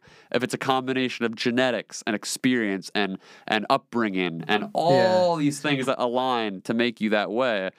Otherwise, you're just like the rest of us, and you got to put in the hours and years of commitment to whatever it is that you're doing to get good at it, you know? Well, Walmart kid's not even good at anything. The thing that I do, I think it's working. Like, I have kids. I remember this one time there was a prompt, and it was kind of like, it was a fairly corny advisory prompt, but it was about this. The only reason I think it was corny is because I really believe the kids that I'm teaching are like, they're just in a better place than I remember being in middle school. Smarter, more well-rounded. Right. So the prompt was something about this like woman who, I forget exactly what it was, but she did something with space or like physics or something, like really intense, amazing thing. And I was like, so she just like became famous. Like she just was always a genius. And, you know, and I got like some of the nastiest looks. These kids were like, what? Like, what are you talking about? She probably worked really hard. Like, she probably, and I was like, good. Like, one, my acting is good enough that I faked that. Second, like, you'll actually get it. Like, or at least are at the point where you can like put that into words that like, no, that person did not become a famous physicist because they were just good at. Right. She probably worked really hard in science class or whatever. That's phenomenal. So that's great, hope. man. I love it, and I love just the concept that you mentioned this before we started recording. Just how, no matter how old you are, whether you're preaching to these kids or you're talking to your peers or parents or whatever, all of us have gone to school, so we can all easily relate to what it is that you're going through and what you're projecting onto these kids. I mean, it's such a great career field in terms of you're teaching. But you're teaching because you're in a position of lifetime learning. Like you're able to constantly look back to those years through the kids. Like you're seeing through their eyes and trying to project back to them your own experience. So it's like a constant like reuptake of learning and taking in new experiences and remembering old experiences. And it's such a cool thing to be able to do that. And it's so clear, like just listening to you talk about all this, I mean, like you've been reiterating again, I don't want to, it's so dumb that I even have to do these caveats, but like I know someone's listening probably like, well, he's not perfect. Like you've said a million times, like everybody makes mistakes, no one's perfect. Like of course you're going to screw up or whatever. Like there's not a single perfect teacher or perfect anybody, but I can just tell from taking in the conversation and like how your outlook is shaped on it, how you talk about your students, like just your thought process insofar as how you decide to teach and all that.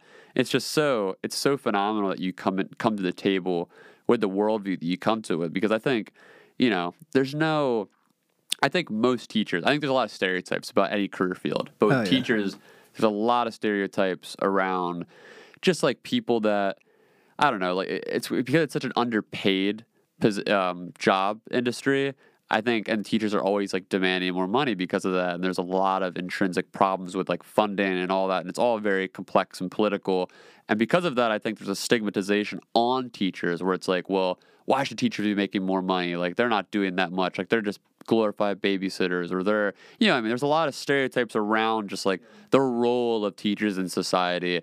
And I think it's so important to just like break that down and be like, in reality, like there's a lot of fields that you can get into. Like we were talking earlier, you could get into real estate, you can get into business, you could get into being a doctor, and you could get into any of those. Well, maybe not being a doctor as much, but you can get into a lot of fields with the understanding that you're going to make a lot of money people that get into teaching, in almost all cases, get into it because they love it, you know? Yeah. And it's like, along the way, it's easy to lose sight of that for a lot of teachers, I think. There's a lot of jaded teachers, a lot of cynical teachers. Like, for sure, we've all had bad teachers. I'm not saying they're all perfect angels or anything like that. But I think it's great that you're maintaining the worldview around teaching that you have, and you're reflective enough that I think you'll be able to continue to look back on that worldview and keep shaping it rather than degrading it. Whereas a lot of teachers, I think you get to that point where it's just like you hit the wall, you know, like maybe it's like a bad school district, maybe it's just bad students, maybe bad personal life, whatever it is. You hit that wall and you just like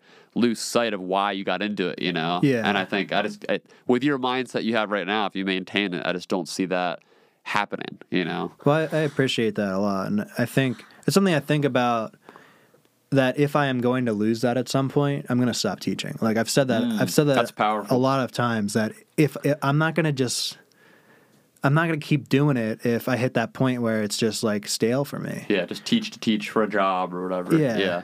I mean, like you said, people don't get into teaching for money. They get into teaching in spite of the money. Mm-hmm. Like, unless you're at a really nice school district,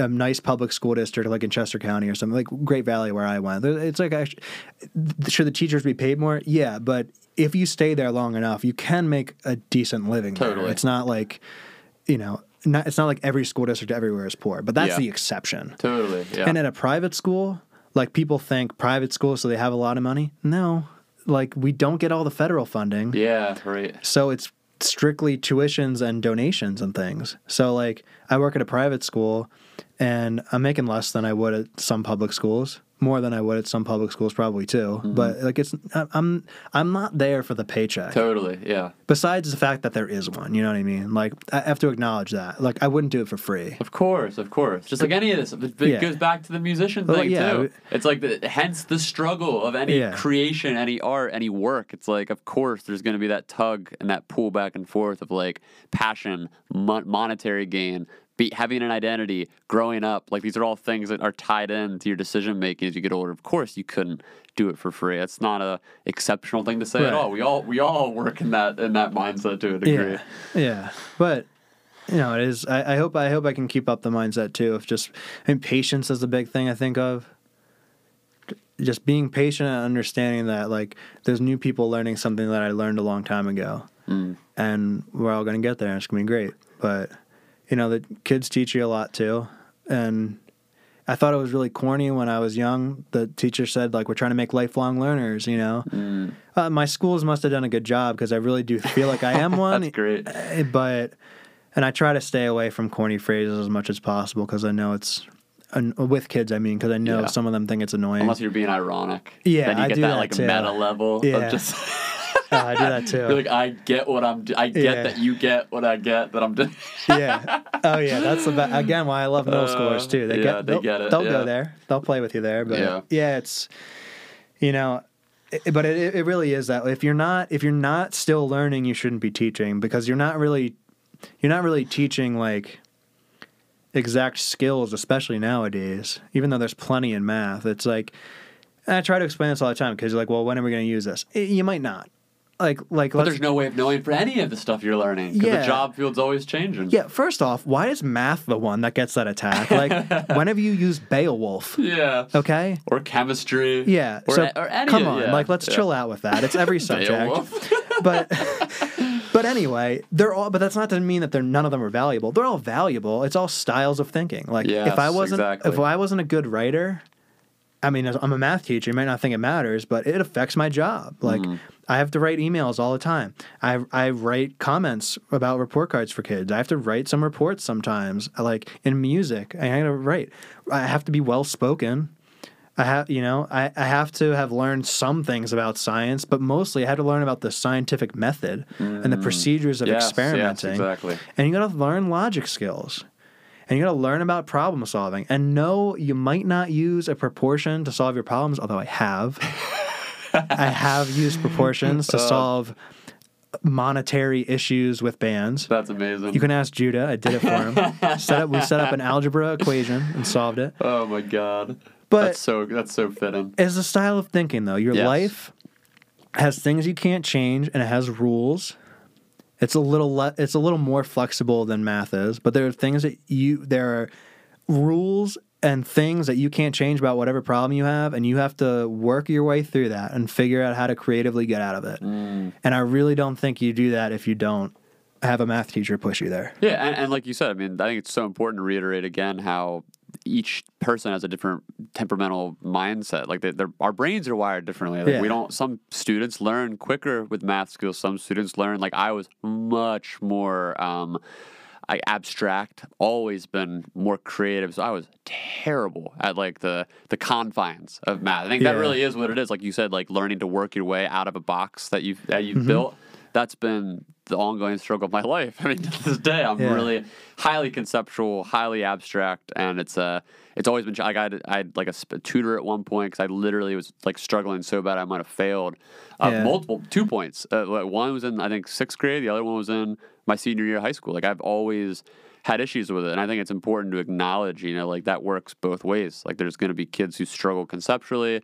There's a reason that some kids grow up to be bankers, some kids grow up to be, people that work in advertising like I do. I mean, it really dependent on the brain, and like you said, I think it's so important again to say that it's all of these things can be tied into the human experience on some level, and having that holistic mindset and approach to teaching is so great because what you're doing, like you said, like, hey, if I stop loving teaching, I'll stop teaching.